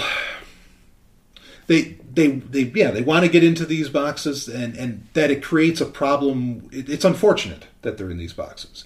I think a lot of it comes down to people are looking to simplify life, and nobody wants to accept the fact this shit isn't simple. Like, life is not simple. There aren't just a few terms that you can toss around that somehow explain who and what you are. That's completely impossible. And it's harder today because, you go catch a talk, right? Here at Liberty Forum or something. You listen to a guy talk for 50 minutes and he gives you his entire worldview somehow. If you can give your entire worldview in 50 minutes, buddy, you don't get it. Like, you have no idea about how the world actually works. It is absolutely, in my opinion, it is impossible to explain one's worldview in one book, in one talk, in a 2-hour podcast, in anything. I mean, like, it takes time. But if you don't try to... Okay, so I'll stick up for labels a little bit. Okay. If you don't try to explain your worldview concisely with a label... I've just labeled you as a stick up for labeler. So. I'll accept that label. You're in the box. I'll wear that with pride. You could label me as pedantic, maybe, or semantic. But, like, if you don't try to explain... somehow pithily, concisely, that you have a different view that is like, you have a different view than the mainstream default cultural norms. Mm-hmm. People often just assume that your view is in line with the cultural norms. And sometimes there's value in communicating that you are not part of the cultural norms. Even if it doesn't communicate exactly what you're trying to communicate, it at least says something. Like, for example, if you say... if you're in a discussion, let's just say, and you're like some form of LGBT, and someone misgenders you, or somebody assumes that you're straight, or says, I don't know, somebody assumes like that you're basically straight heterosexual, but you're not. Like, if you say, oh no, I'm queer, that doesn't explain exactly what your orientation is, but or maybe your gender. Because it could refer to either one, right? Queer is a very non-specific term, but it explains that you're not straight. And it gets them thinking, okay, this person isn't what I assumed they were. Sure. Yeah, that's a good point. Yeah, but and I agree. And here's the thing, is that I think the useful labels are what a lot of people would tell you, including at events like this, are not the useful ones. Because you hear too many people saying you need to be, you need to say what you're for, not what you're against. I don't know that I agree with that. In fact, I brought it up on the media panel that we were on, Stephanie. Mm-hmm. I think if you say you're pro-peace, peace means a lot of different things to a lot of different people. Right. The UN has a peace force. Mm-hmm. It's a peace force. Like that. I mean, that's right. An oxymoron. Exactly. You took the word right out of my mouth. That's an oxymoron. It's ridiculous. But a lot of people would see that as a price of peace, as a part of peace. When I would say, fucking no way. Yeah. But if you say you're anti-war, oh, you get it. Like when you say you're, when you more say, I think, what you're against, I think there's a lot more usefulness to that. I don't agree with this, like, this jargon and wordplay that's saying, well, the only way you're going to get somewhere is if you're telling people what you are for and all of this. Right. And I just don't agree. What about like pro-life and pro-choice? Like, that could fucking mean anything, right? Those are terrible terms. People sort of know what they mean because the abortion debate has been going on for a while, but like, it's like, okay, everybody, if you just took those labels in isolation and without the context behind them of what they mean in context of abortion rights and reproductive rights, everyone would say, oh yeah, of course I'm pro-choice, and of course I'm pro-life as well. Well, it's terrible because who could be opposed to life and choice? Well, right, that's the thing, is that, like, if you're pro-choice, you're actually celebrating life in a way, so that's where labels run into an issue. But I think the bulk of the time when labels run into issues, it's because they're just far too broad, and that broadness generally comes from saying what you're for and not necessarily what you're against. But most labels that are even invented aren't even, about what you're against. I mean, I get the arguments both ways, but yeah, labels that's some funny business that, if we can kind of steer clear of altogether, well, not altogether, but try to, maybe not rely on so much, I think we'd be better off. Go ahead. And it's interesting because, like, labels are meant to represent, like, the set of ideas, right? A set of beliefs or philosophy. But what about actions? Like, do we have, like, can you label yourself based on what you do? I mean, because there's so many things that you could do, and, like, there's meaning behind it, of course, but, like, the only reason that you have a philosophy is to kind of, like, give yourself a guide as to, like, what is good to act on and what is not. I think there are some labels based on actions. Like, for example... like doers. Well, I'm a volunteer, or I'm in a helping profession, or I'm a sex worker, or something like that. Right. And I find those a lot more helpful to understanding a person when it comes to, like, what a person does with their life. Because there's some people here, I don't want to say too many, but, like, there's some people here that just enjoy the pedantic argument about ideas. Sure. And they, like, hardly ever do anything. There's a lot of people here who do a lot of good, and they, they're very, like, productive.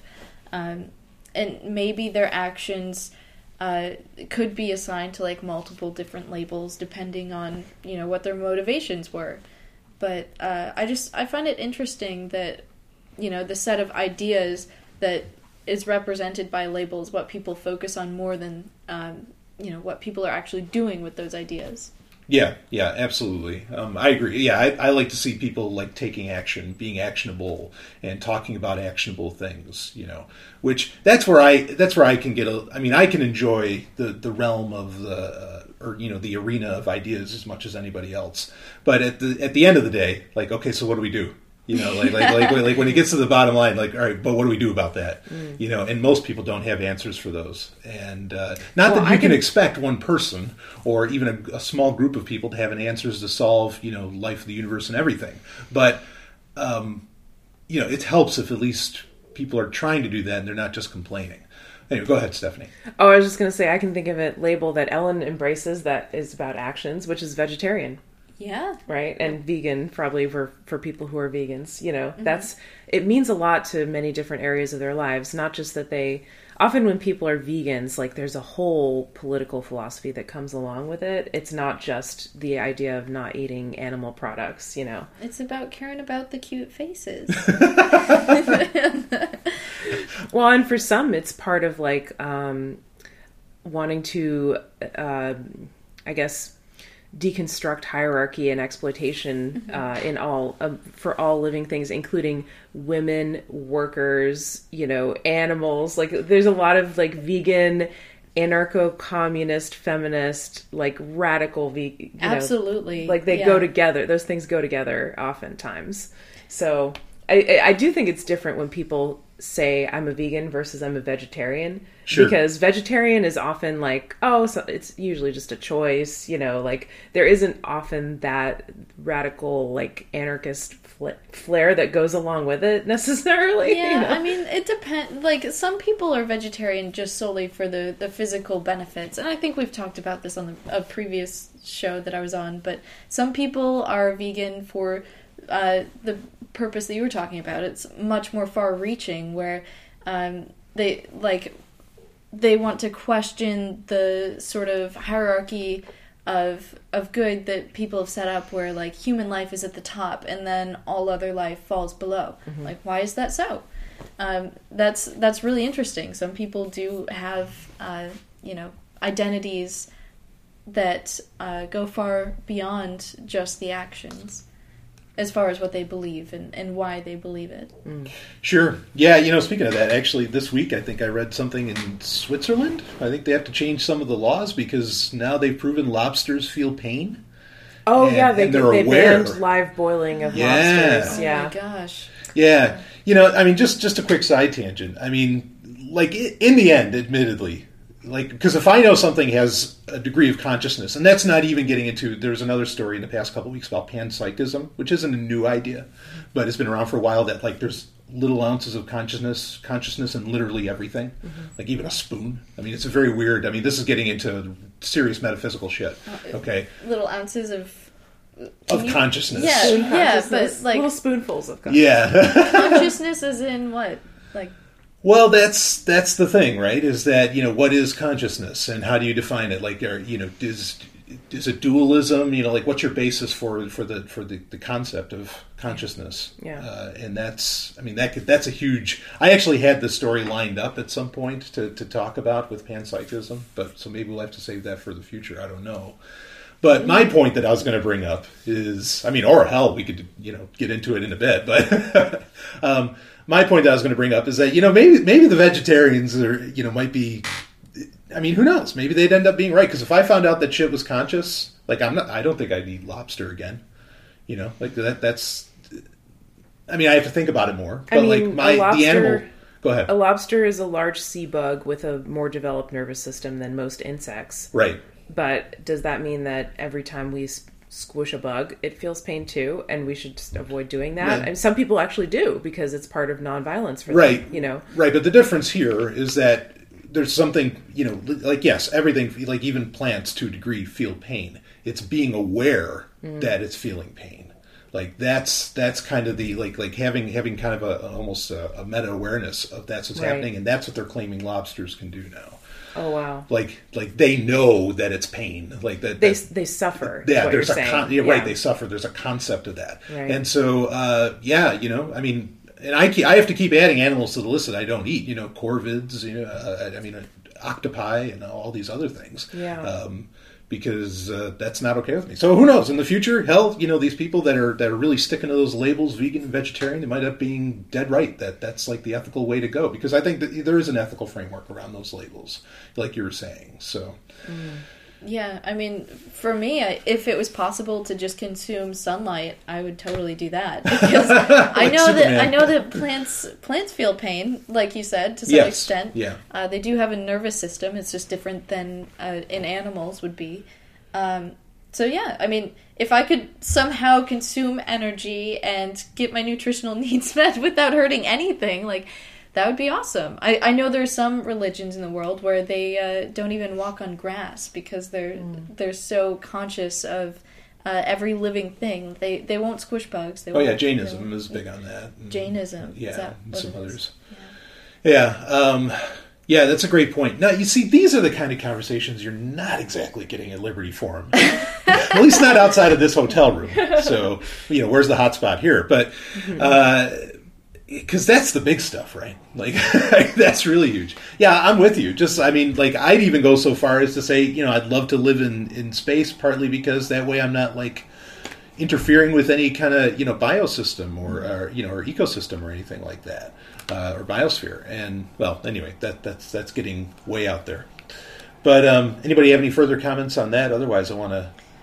Yeah, we could go on and on about that, but... Well, okay. Let's wrap up Liberty Forum. Then maybe we'll go on to that, and maybe I'll pull up the article and we can talk about it, about panpsychism, because I think it's pretty wild. I'm fascinated. I would love to hear about it. Okay, all right. We'll get to it. This is on the forefront of my consciousness because I just narrated a college course on the psychology of consciousness. And it was very interesting and stimulating and taught me a lot. So, yeah, I'd love to talk about consciousness. Nice. We were in the shower past few days talking about all the different, like every day you just come in with, so I learned about this. Yeah. It was awesome. Nice. Let me tell you, the shower is the place to talk about that stuff, right? That's where everyone has their best thoughts. Exactly. Someone, oh yeah, it was on a Relationship Rhombus where we talked about couples shower, or more than couples showering or whatever, and I think that's awesome. But anyway, but you got to be a patron to get that content. Go to sovereigntech.com. That reminds me, okay, while Stephanie is off, she's doing something quickly, I do need to get some sponsors out of the way. Otherwise, I'd be in all kinds of trouble for not mentioning my sponsors. First one that I'll get out of the way, of course, is Zencash, which nobody from Zencash here, but this is a cryptocurrency space case, and I do know that the Zencash team would certainly be on board with everything happening in the Free State Project. In fact, they specifically wanted to, I remember talking to Rob Viglione, who's the co-founder of Zencash, which is a cryptocurrency and an entire crypto platform for messaging, publishing, all kinds of wild stuff. He specifically said, I want to reach PorcFest libertarians. And in saying that statement, he also meant people at Liberty Forum. So I know he's on board with this stuff, and I'm sure he's loving the fact that we're reviewing the event here. But what I want you to review, what I want you to check out, again, this is just like Ellen and I and Stephanie were saying, screw all the politics stuff. This is something that's not politics. You can go straight ahead and start using technologies that just skirt everything and empower you, the individual. That's what we love on Sovereign Tech. So I want you to go to zencash.com. Or that's where you can find out all about it, read all about it, this incredibly exciting blockchain technology, which might even be morphing into so much more. You can go to zencash.com, or you can go to getzen.cash, and you can get some free Zencash right now. You're getting money in your pocket, totally for free. Why the hell wouldn't you do that? Go do it. Go to zencash.com. Go to getzen.cash if you want to jump on that. And, I mean, there's a whole world to explore with Zencash, and I really appreciate them sponsoring Sovereign Tech. Now, another sponsor, maybe, you're going to take some of your Bitcoin, some of that precious Bitcoin, and you're going to turn that into, you're going to go to some exchange, and you're going to turn that into Zencash. Here's another option that you can do with your Bitcoin. Go to Roberts & Roberts Brokerage, okay? rrbi.co, that's the website.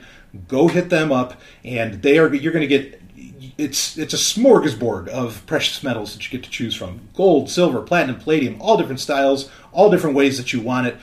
They have been a long-time sponsor of Sovereign Tech, maybe the longest-time sponsor of Sovereign Tech, and I'm really honored by that. These are people who get it. They've been at Liberty Forum in the past, certainly. They get the Liberty ideas, they get the tech, they get the whole score. So you want to frequent them. And you can use Bitcoin to get your hands on that precious metals, because you want to diversify your holdings. You want to diversify your wealth, your value, your stores of value. And a great way to do that is to take it completely offline with something like precious metals, gold, and silver. So go to rrbi.co. That's the website. Get your hookup. Make it happen. And there are a couple other sponsors I'll have to get to later, but that covers the gamut right now. So anyway, Ellen, we'll get back to the show here. Any talks in particular like that are happening today? I mean, you're volunteering, so you can only see what you can see. But I mean, were there any talks today that looked interesting in the lineup? I haven't even reviewed the schedule for today. I don't know what's happening. Yeah, do you guys have anything planned? Anything that you're excited to see? I want to catch the cryptocurrency panel. Yeah. That'll be that. In Paige Peterson's going to be on that of Zcash, of course, which there wouldn't be a Zencash without a Zcash, and they tell you as much. So that's worth listening to. So I think we'll be catching that.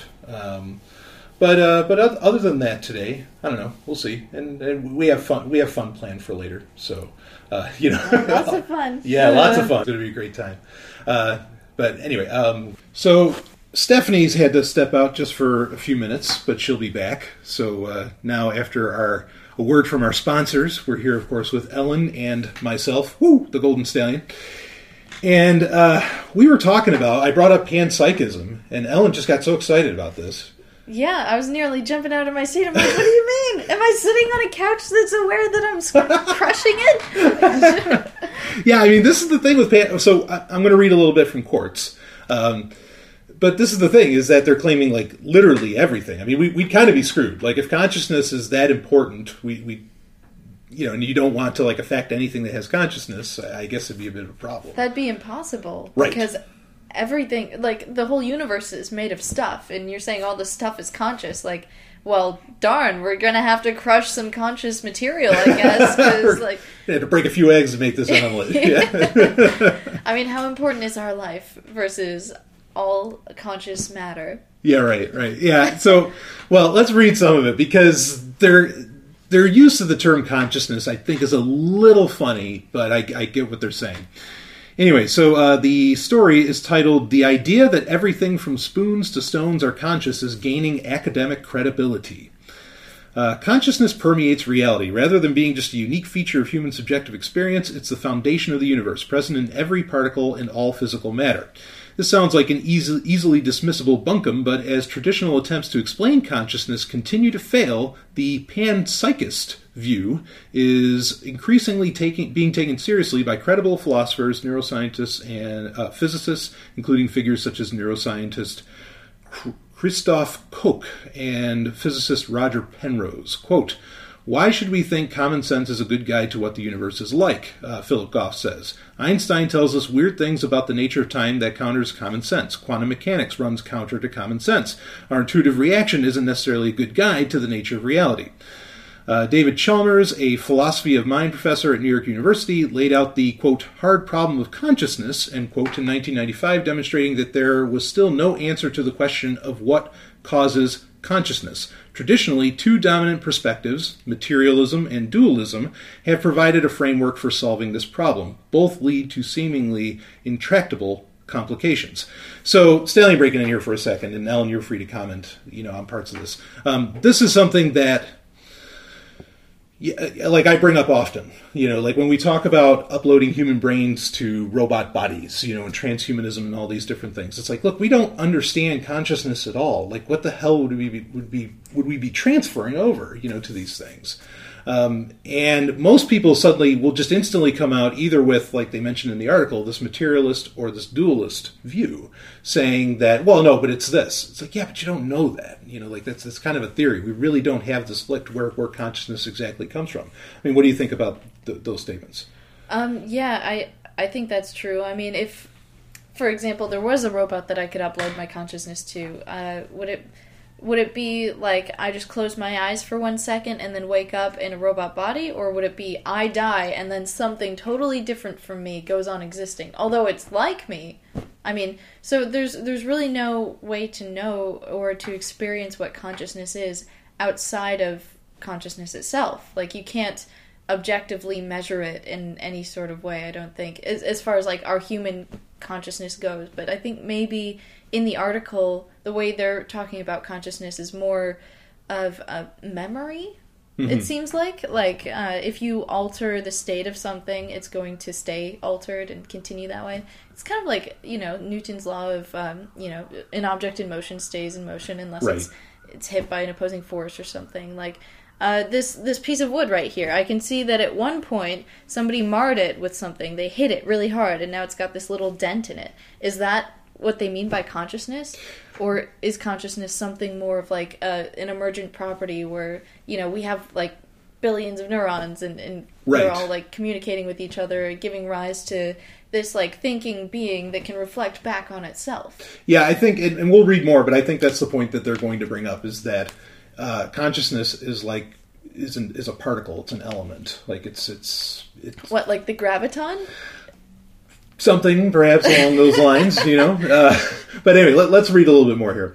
The materialist viewpoint states that consciousness is derived entirely from physical matter. It's unclear, though, exactly how this could work. Quote, "It's very hard to get consciousness out of non-consciousness. Physics is just structure. It can explain biology, but there's a gap. Consciousness." End quote. Dualism holds that consciousness is separate and distinct from physical matter, but that then raises the question of how consciousness interacts and has an effect on the physical world. Panpsychism offers an attractive alternative solution. Consciousness is a fundamental feature of physical matter. Every single particle in existence has an unimaginably simple form of consciousness, says Goff. These particles then come together to form more complex forms of consciousness, such as human subjective experiences. This isn't meant to imply that particles have a coherent worldview or actively think, merely that there's some inherent subjective experience of consciousness in even the tiniest particle. I got one more bit I want to read, and then we can break into this. Okay. Panpsychism doesn't necessarily imply that every inanimate object is conscious. Quote, "Panpsychists usually don't take tables and other artifacts to be conscious as a whole," end quote, writes Hedda Hessel-Mork, a philosophy researcher at NYU. Rather, the table could be understood as a collection of particles that each have their own very simple form of consciousness, end quote. One last paragraph. But then again, panpsychism could very well imply that conscious tables exist. One interpretation of the theory holds that, quote, "Any system is conscious. Rocks will be conscious. Spoons will be conscious. The earth will be conscious. Any kind of aggregation gives you consciousness." So, but I don't know that that's necessarily the direction that a lot of mainstream philosophers and scientists are saying that it is, like that rocks are conscious and all this. But yeah, it seems like this article took it in kind of a different direction. So, like, to alter the kind of like definition that I was using earlier, maybe instead of just memory, it seems like what they're saying is also something to do with like the properties that something possesses, like talking about even the smallest particle has consciousness. If you look at a single atom, for example, like it has a certain number of protons and neutrons and electrons, and they all behave in certain ways. There are laws that govern their behavior. So when material comes together, all of their properties interact to kind of create an emergent property from that. So like a single atom will behave differently than like a whole molecule. Right. Like hydrogen behaves much differently than water, which is made of hydrogen and oxygen. So, like, maybe this article is saying that consciousness in something is, like, just the natural state, like, how it expresses its existence. Mm-hmm. And to what you were saying, like, modern philosophers and psychologists and people who reference consciousness in things, maybe they mean something a little more mystical. That's usually what I hear when I hear something like like inanimate objects are conscious. It's something to do with like their past lives. Is this table used to be a tree, and the tree was conscious because it was a living thing, and it absorbed minerals from the ground, and those minerals were created by like this exploding star process. So I don't know exactly where they're coming from with this, but it could be either of those two things. Yeah, I think there's a lot of angles that, I think there's a lot of different opinions even on what panpsychism can mean, and the article started to hint at that. I think the basic of what they're saying, or the basics of what they're saying, is that everything just has this little aspect of whatever the fuck comprises consciousness, and yeah, I guess I could almost accept that, but again, it all points to the fact that we just don't know where consciousness really comes from, and the mainstream theories don't do a very good job of like there's a lot of there's a gap, like he was saying, like there's a sort of logical leap you have to take for, okay, wait, how does consciousness come out of non-consciousness, etc. Obviously, the answer isn't God, but do you have thoughts on any of that? Yeah, I think I understand what you're saying. So you're saying that, like a little piece of like plant matter by itself, maybe it has a little bit of consciousness to it, but if you get a bunch of it together and you condense it and you like turn it into an animal, like animals consume the plant matter and then they integrate it into parts of themselves, then it becomes a little bit more conscious because it's part of a larger being. And then humans consume that and they gain the whatever nutrition from that and it becomes part of them. So they're turning something that was less conscious into something that's more conscious. Is that kind of where you were going with that? Yeah, and I guess, it might be the difference between like an amoeba and a mouse. You have single-celled organisms and then you have multi-celled organisms, and there's a degree of complexity that comes along, with that. And yeah, maybe just you can have more of these. It's really weird. Like the theories. And in fact, I think where a lot of people would take this is they want to run with this, and this is an ancient notion, but also something that tries to get popularized in modern science, that the universe is alive. That the universe is is like its own organism. Even Carl Sagan would make statements to that effect, that we're a way of the universe figuring out itself. And that maybe like panpsychism, proves that every part of the universe, every single ounce of the universe is conscious. But then what do you do with that? Like even if that were true, like we were talking about earlier, what do you not sit on the couch? Because the couch might be aware, might be self-aware or something. Mm-hmm. Even though they're saying that there's that's only one aspect of panpsychism. Not everybody thinks that a table is self-aware, but the theory itself does allow for it. Well, maybe the table is aware, but is that going to change the way you behave? If everything is aware that exists in some manner or another, and we are just the universe trying to reflect back on itself and figure out what is out there and what is it's composed of. The universe is expressing itself in like an infinite number of ways then, because it's existing in gases and in solids and in living things and non-living things. So if everything is a little bit of consciousness just trying to reincarnate itself in so many different ways to experience what being is in all of these different forms and shapes and abilities, then who are we to mess with that process? Why not just exist as we are and do what is most natural to us? Because if we do that, then we are kind of like in compliance with what the universe would want from us, I guess, or like what it's seeking. Like it seeks to have the experience of being what a human is, just as it seeks to have the experience of being like a curtain or a roadway. Well, yeah, I mean, you raise a great question, but like it begs the question then, like, what if the universe, and this almost gets into like a God type character, almost gets into a creator of sorts, which I personally, don't believe in, or I think there's no scientific basis for, I should say. It gets to a point where it's like, yeah, but what if the universe really like put everything together that makes humanity so that plastic would, become invented? You know what I mean? Because you're saying, and I hear you and I understand, like you want to, maybe we should pay more attention to our more natural tendencies, whatever those happen to be, and kind of living in line with whatever perhaps the universe is laying out through evolution and whatever other processes. But again, what if really the end game for the universe was I need something that can make plastic? Maybe. I mean, that's reminiscent of George Carlin. Exactly, yeah. But I guess what I was trying to say was that like, there's nothing that's like artificial or beyond our nature, because it all is part of our nature. To create plastic or to pull gasoline up or to pull oils from the ground and turn it into gasoline, like all of this artificial amazing stuff that we're making that wouldn't exist without humans, like it's still natural because it's part of what we do as humans, which is part of within our nature. Capability. Yes, yeah, exactly. Right. And maybe to go back to panpsychism, like that is what the universe is like hoping to experience, I guess. That's not even like putting it the right way, because I don't want to attribute a sort of like reflective consciousness to things that are inanimate. Like hive mind to the universe. Yeah.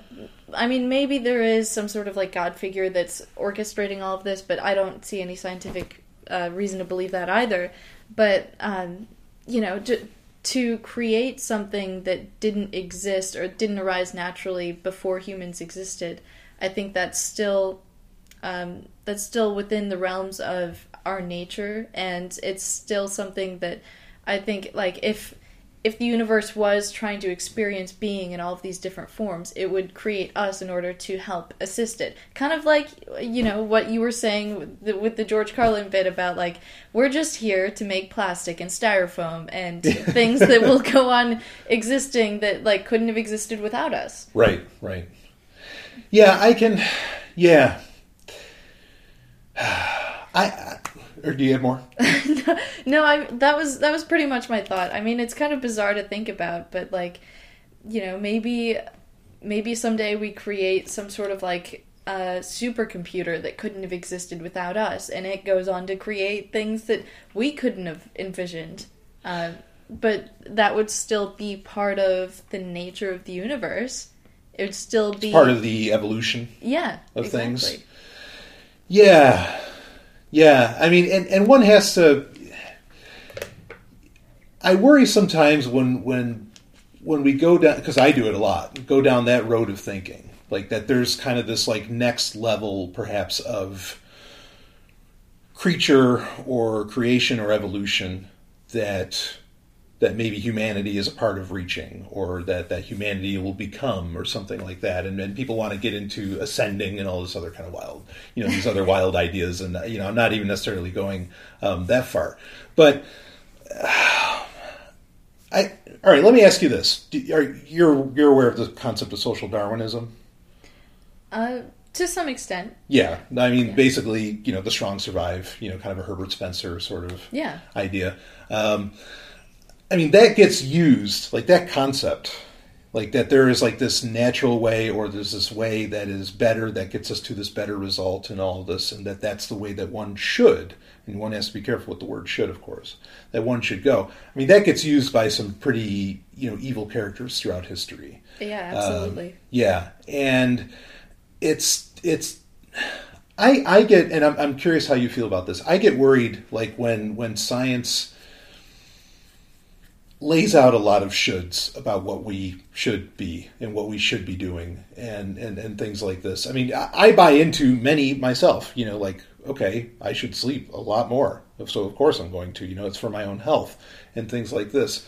I guess I would like if there was, say, this next level, be it an AI, whatever else, that we have maybe some kind of purpose to create or something, or that's what the universe, say, was going for, or whatever. Am I hitting at what you're saying? Yeah. Okay. Yeah. If I'm misrepresenting you, just tell me. But I think it goes further than that. It goes further than that. Yeah, it's kind of fractal in that sense. Like, the universe created us so that we could create the AI, so the AI could create something else. So eventually, it's kind of like the Isaac Asimov short story, The Last Question, The Final Question. Yeah. So eventually, like, we're going to create the God that the universe wanted all along. Not us, but like our progeny's progeny, or whatever. Right. Okay. I love that short story. Bravo, bringing up some Asimov. That's awesome. But then what, like, say we find out that that's so. And maybe panpsychism is a part of that, because that could be the scientific proof that, well, the universe does have, like, an end game, or at least a furtherance, an evolution that it's shooting for, or something like that. I mean, like, where do you think that fits ethically, I mean... Oh man, it's so hard to say.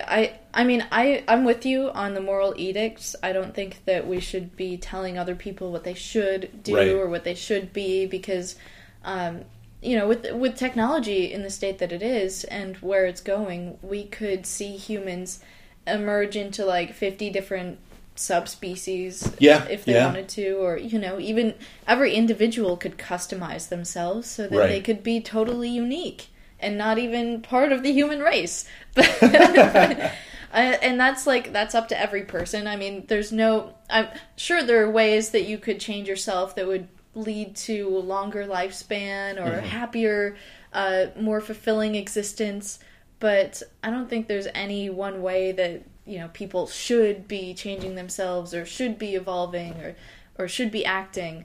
But I do know that whatever happens is going to happen within the realms of the laws of the universe. Mm-hmm. So anything that's possible is possible and is going to happen. I mean, like, thousands of years ago, people would have said, it's crazy to think that people are going to exist in buildings that are, 100 stories tall. Right, yeah. But it's normal to us. I mean... There's no should about it or shouldn't. It's we can, so we will. Yeah, absolutely. I agree. Yeah. Okay. So I like where you brought that. I mean that one's capability is really kind of the. Well, I know some people are going to say, well, that sounds like might is right. But I don't think it's not might is right. I'm not advocating that, like, the mighty should step on and abuse the weaklings or anything like that. Right, exactly. I'm just saying, if you're capable of doing something and you want to, then do it. Yeah, right. Why not? Yeah, absolutely. Yeah, no, I agree, and I like the fact that you put the distinction in that way. And even then, paying when people bring up the might is right nonsense, or even like social Darwinism, perhaps in relation to what you're saying. Okay, and I know that's absolutely not what you're espousing or I'm espousing whatsoever. I think this is where, like, okay, what you were designed to do, or like not what you were designed to do by some grand designer or something, but like what you're capable of and what's a part of who you are and what you can scientifically perhaps prove what you are. Like empathy is just a huge aspect of that, and that's what I think keeps all of this in check. That's what keeps like, what creates a tyrant in the first place that would go with might is right and say that, oh, well, I'm capable of stepping on this person, so I'm going to. What creates that? I don't think that that's natural. No, that's kind of monstrous. Right. That is lacking something that most humans have, that has kept them, together, to continuously coming together, caring for each other, helping each other out. Like you said, it's empathy. Yeah, that's exactly it. And I think people, unfortunately, through traumas and other situations that happens, unfortunately, they lose touch with that empathy, and that's where these things happen. But otherwise, what you're capable of, who has the right to tell you, if you pay your dues, who has the right to tell you can't keep going? And I mean, that's absolutely. So panpsychism overall, I guess, how do you feel about what you've heard of it? Certainly it's a field that's getting explored more. Let's take it back to that, I guess. Because, it is a real problem. How do you get consciousness out of non-consciousness? That really doesn't make a whole lot of sense. And that becomes an issue with with the materialists, with the materialist view. This would explain that if you just that it's part of the building blocks of life, and that I guess the more the blocks come together, the higher levels of consciousness perhaps you can have. What do you think? Yeah, I totally agree with that. All of existence itself, if you understand the fabric of reality that we're living in, and I know this is getting crazy and deep. Go crazy, go deep. Okay. I love it. Go for it. But yeah, everything is super fractal, and there's all sorts of emergent properties that exist, on our scale of existence, that wouldn't exist if you shrunk yourself down by a factor of 10 or 100 or 1,000. So it's not beyond the realm of reason to think that, and I don't know if attributing consciousness to everything is exactly accurate, but sure. Just based on the laws of the universe, the small pieces fitting together to form the larger pieces that take on new properties that are unique to it and wouldn't exist if you reduced it back to its smaller parts. But then, putting those together and creating something even larger and more complex, I could see how this sort of idea would come up, because we really have this fascination as humans with understanding our consciousness and why it is that we are able to look out at the world and then reflect back inward, and understanding this whole crazy, complicated brain that we have. Yeah. What's going on in there? We really want to know. And, people are trying to understand, and I think what they're hitting on in this article is just the nature of reality. It's when you put together little building blocks, eventually they come together to create this thing that is unique and new and fascinating and has all these properties that are unique that you wouldn't see if you're looking at smaller scales. So I don't know. I think there's something to it, for sure. I wouldn't say that it's anything mystical or, right. This couch has feelings about me sitting on it, and in my next life I'm going to be reincarnated as the stepping stool or something. Yeah. But, no Buddhism here, folks. No, I think that, maybe there's something to it, but, if you were to separate if you were to take a human brain, which is where we think consciousness comes from, is all of the interactions that happen there, and look at it, down on, the cellular level, it's not really, it's interesting, but it's not really anything that could give rise to a consciousness like what we're used to. Right. It's just some fats and maybe some proteins, and it's got a cool shape, but it's not going to create consciousness on its own. It takes millions of those neurons put together to create that. And I'm even making the assumption that consciousness exists in the brain, which might be a little audacious. Because I'm open to that. It's a much broader picture. Yeah, not that it isn't in the brain as well, but that there's a lot more to it. Sure. You know, yeah. In fact, I think there's really good evidence for that. Yeah. I mean, a lot of what our brain does also is like process what happens in the rest of our bodies. Exactly. And also what goes on outside of us. Like everything that happens to us externally does affect our brain in some way. Like yeah, it's the big question of, do your nerve endings serve the brain, or is it the other way around? Does the brain serve the nerve endings? Right. And you know, that is a genuine scientific question that people ask, like which way does that go? And you know, I'd almost dare say it looks more like it's the brain serves the nerve endings, but but that's, you know, anyway, that's another conversation for another time. Oh, I'm curious about that. I mean, this is part of the whole panpsychism conversation, I think. So you're saying the nerve endings are what's feeling, and the brain is just there to kind of process what's happening? Well, I think the brain does a lot of complex affairs. I think that's pretty clear to see. But I think that, well, maybe the best way to explain it would be with an analogy. Maybe you know, it's kind of like the spaceship Earth analogy, but in this case, it's spaceship human body. In that, you know, you have. I mean, obviously, you do have a bunch of different systems, you know, inside of your body, but. No, that's a bad analogy too. Never mind. I know I'm kind of putting you on the spot by asking you about this. No, this is something I've actually wanted to talk about on the show in the future, and which I'm glad to have such brilliant people to talk about it with. So, but yeah, I think that consciousness, like I think that if somebody loses their leg, I think they lose a part of, not just a physical part of who they are. I think they lose a part of what comprises their mentality, what comprises what would be called consciousness. I think it's gone. Like I think that, and that this has been a long time point of mine with transhumanism, is that, okay, you took all my memory engrams and you put them into a human or into a computer, but I'm so much more. You know, like I'm every little connection. I'm every my consciousness is as much my muscle memory as it is what I think in my head. You know, and so that's where I think that's maybe the best way I can explain without getting too crazy. And Stephanie's back. Hello, Stephanie. We just solved all the world's problems, and you weren't here for it. I solved the world's problems. So, you are the solution. That's actually what we came to. We're like, okay, so Stephanie is the nexus of the universe. Everything revolves around her. I mean, I don't think Ellen would disagree with me.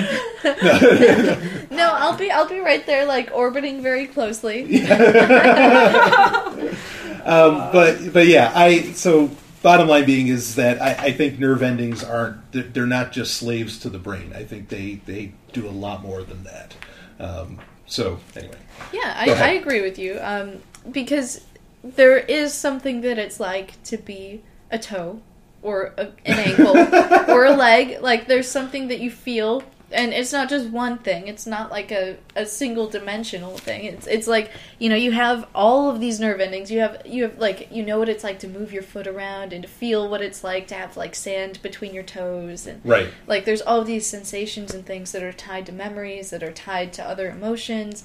So it's all very interconnected, and I agree. Like if you lose a part of your body, that's a part of yourself that you'll never have back. Yeah, exactly. Yeah, and I think it becomes a major part of how you interact with the world and your reactions and everything. So I think just at that simple level, not even getting into far more biological. I really think it's a major part of your consciousness, your body. Stephanie, what do you think about that? Did you all talk about the essay called "What Is It Like to Be a Bat"? Oh, what? No. Oh, I know what you're talking about. You know that essay? Okay, yeah, so there's an essay by Thomas, I can't remember his last name. Nagel. Nagel, yeah, that's right. Awesome. Yeah. Who is a famous philosopher, and he was writing about consciousness, and he asked the question, what is it like to be a bat?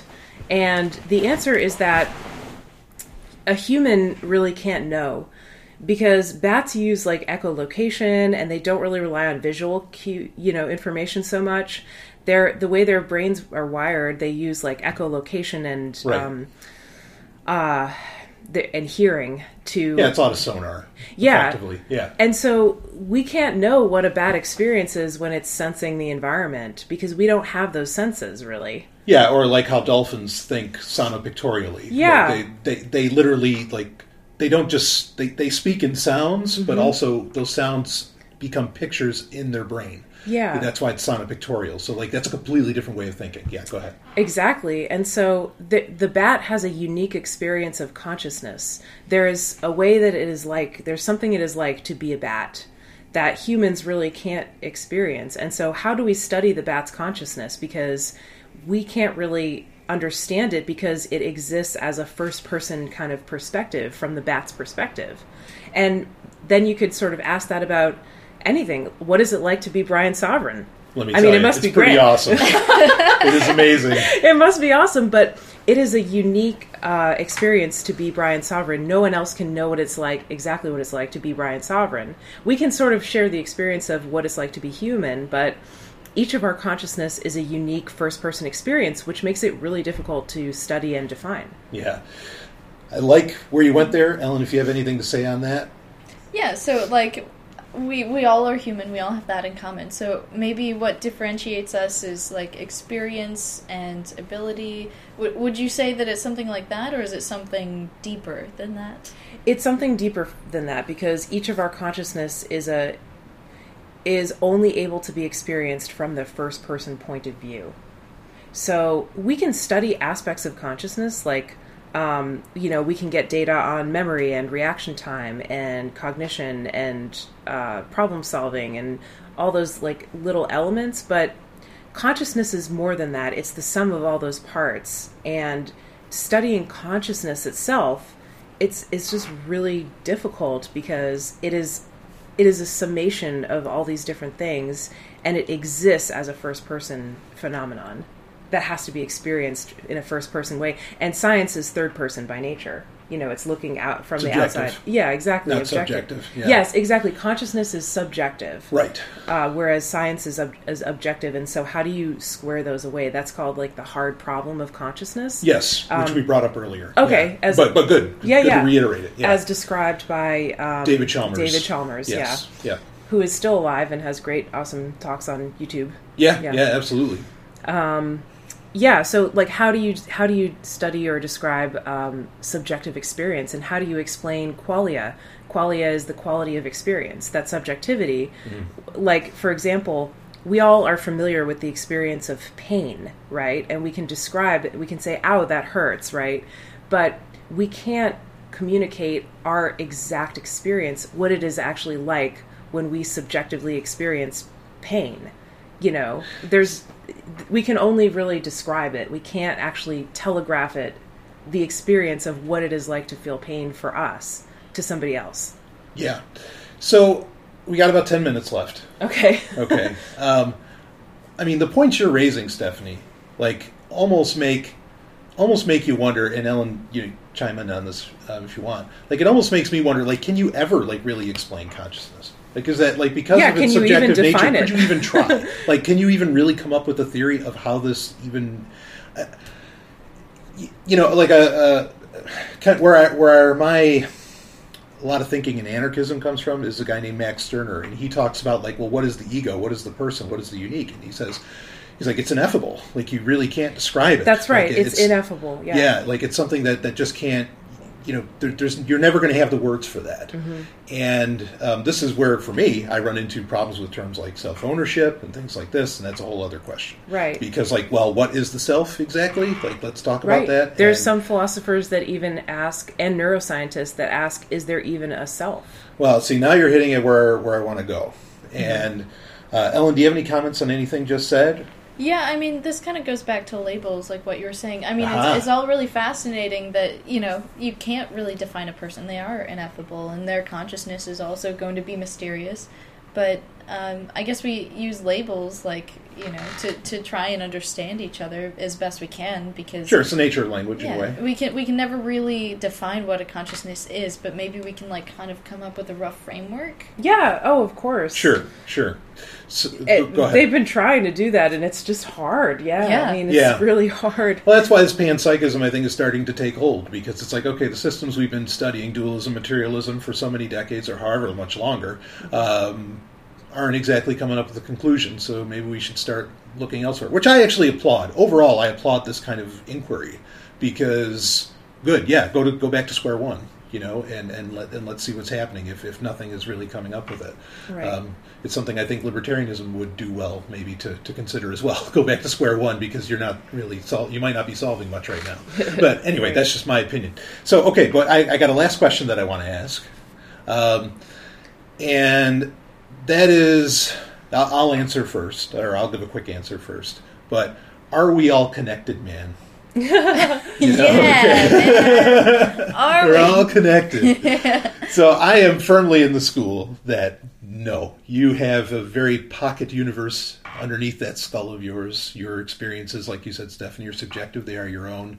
They are not shared with others. We are not, not getting into like quants and all this other, crazy shit, in quantum mechanics and everything. But no, I don't think we are individuals. Mm-hmm. We are the ineffable. Mm-hmm. And only we know, what we're going through in a very real sense, unless, we want to reveal to others or something. So we are individuals. We are not a hive mind of the universe. Even if panpsychism turns out to be the theory du jour, I don't think that it precludes that we are all connected, man. So who wants to go next? I'll go next. Okay. Did you guys talk about monism at all?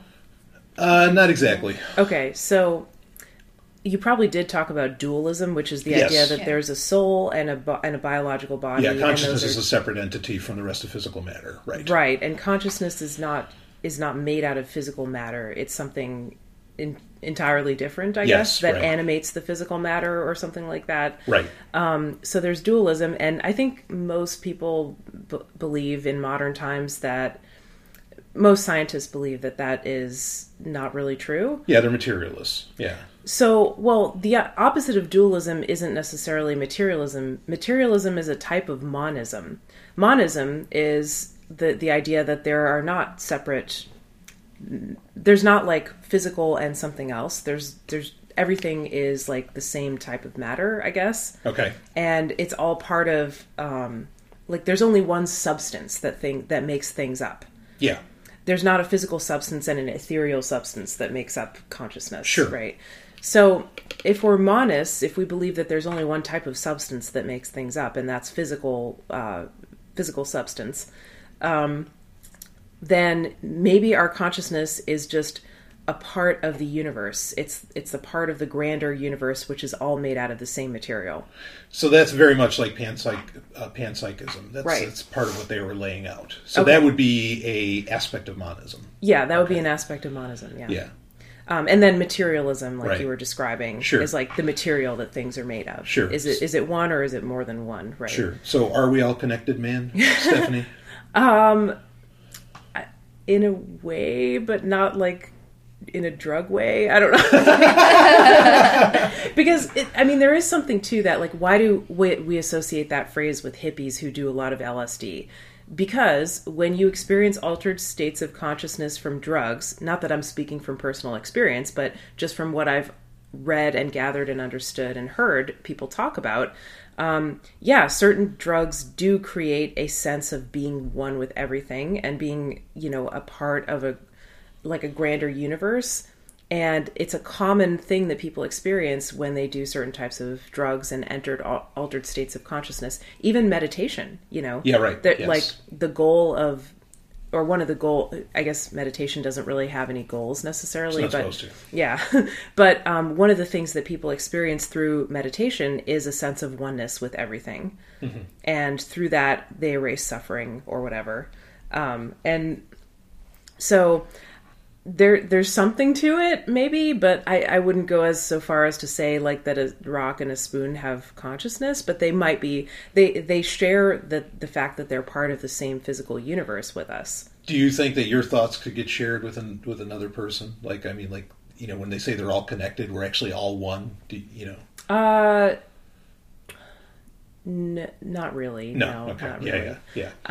I think maybe there's a technology that would be able to do that. Well, in the future, that would be, but I don't think we really have it yet. Yeah. All right, Ellen, you get the last word on this. Are we all connected, man? So I've heard I've heard human consciousness described by Oliver Sacks. Yep. As brilliant. Yeah, he's a brilliant guy. He described it as a powerful hallucination And to some extent, I think that, has some validity, because we are part of a universe where we're all made of matter and stuff, and the matter that composes my body is pretty much the same matter that composes all of the inanimate stuff around me. And there's really no reason why my matter should behave fundamentally differently. Like, we're part of the same world, the same universe, but here I am, I'm a human being. I'm part of the same species as the other, billions of people out there. And, we are the same in many ways in our basic form and function. But as you were saying, Brian, we all have this ineffable bubble universe that we can't really share with other people. So I think if I'm going to answer the question, are we all connected, man? I would say we physically, no, we're not. Not at all. Mentally, the only way that we can connect with other people is through using our words and maybe emotions, and getting, like, the way that we connect with each other is only through sharing ideas, and, like, other people can kind of get a sense of what we're saying, or they can be on relatively the same page, but that doesn't mean they understand everything. Right. So, we connect with people as much as we are able to communicate what is going on inside of our bubble universe. But that doesn't mean that, like, Stephanie knows what I'm thinking right now, or she knows what I'm feeling. If I knew what you were thinking. Yeah, I was going to say, oh boy. And there's no way, like, as hard as I try, I can't, like, throw my thoughts into your head. Yeah. Like, that's not going to be possible, except maybe the technology you were talking about, which would be really cool if it existed. Maybe. Well, I'd be intrigued by telepathy. Yeah. I think, I don't want it to go through Facebook servers, but otherwise, right. I'm pretty intrigued by the idea. Yeah, that better be peer-to-peer. Yeah, exactly. Open source. Yeah, but, there's just this, there's this strangeness about human consciousness that I think is different than material sort of consciousness, like what the article you were reading was talking about, where we place importance on connecting with other people, and we really try to do that. And maybe we're more or less successful, but I think there's a possibility that we can connect.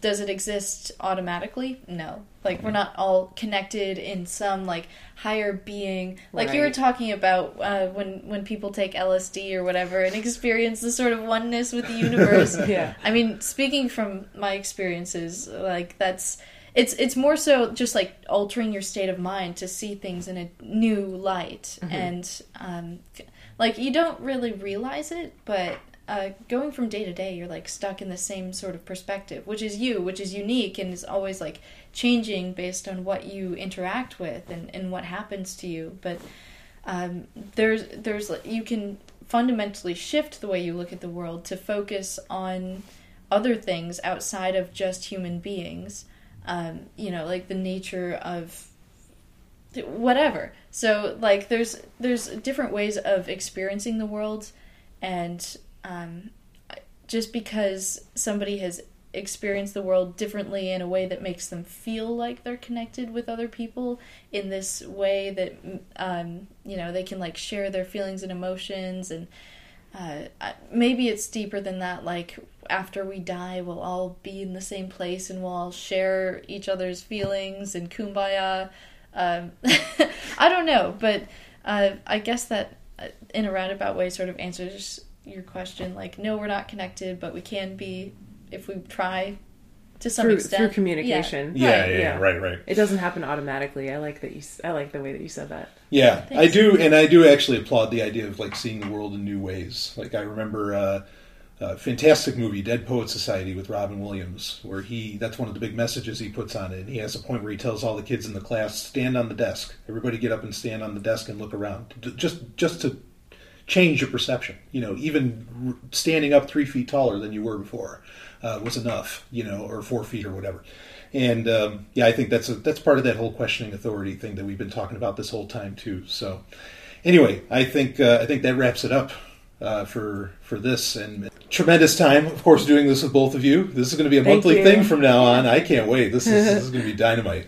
Ellen, of course, Stephanie, thank you for being on. Thank you. Sorry I had to bow out for like half the show. Oh, you came in and you just like, bam, you just put everything together. Oh, good. Great. As you do. So, and Ellen, of course, thank you so much. First off, thank you for accepting the offer of being a co-host. It's an honor for me.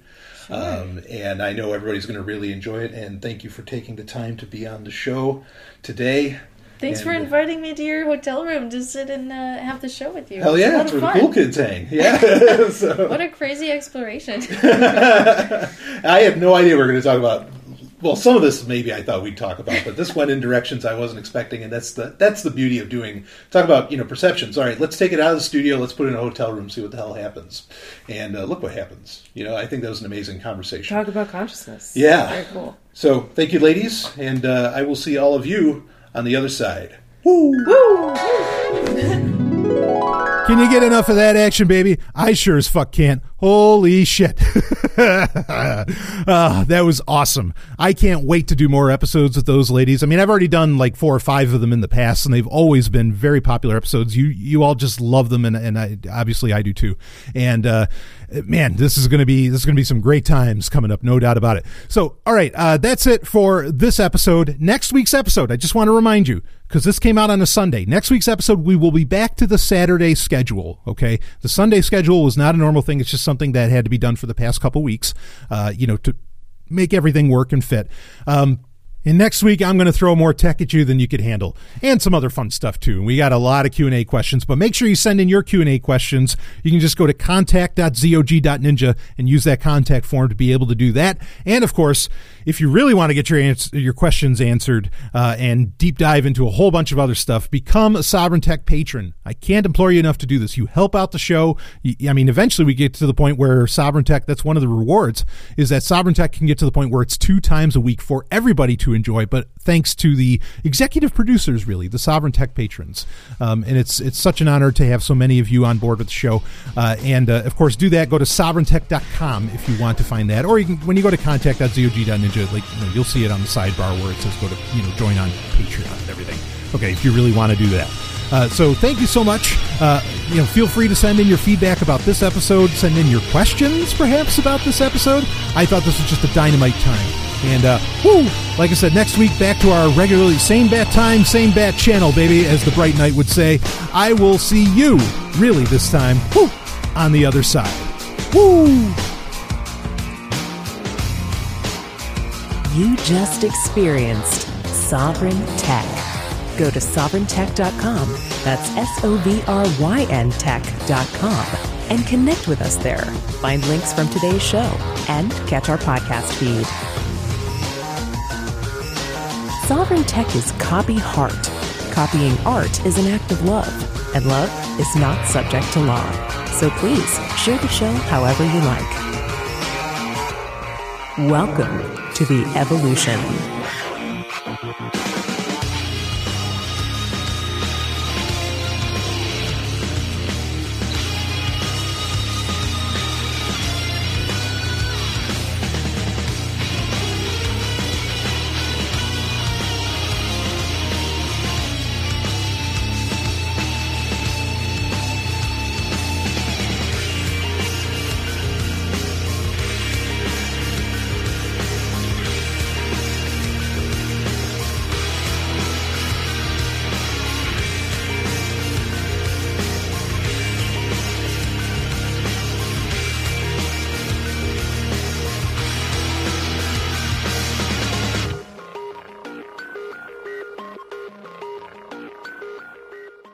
The preceding announcement has been paid for by the New World Order.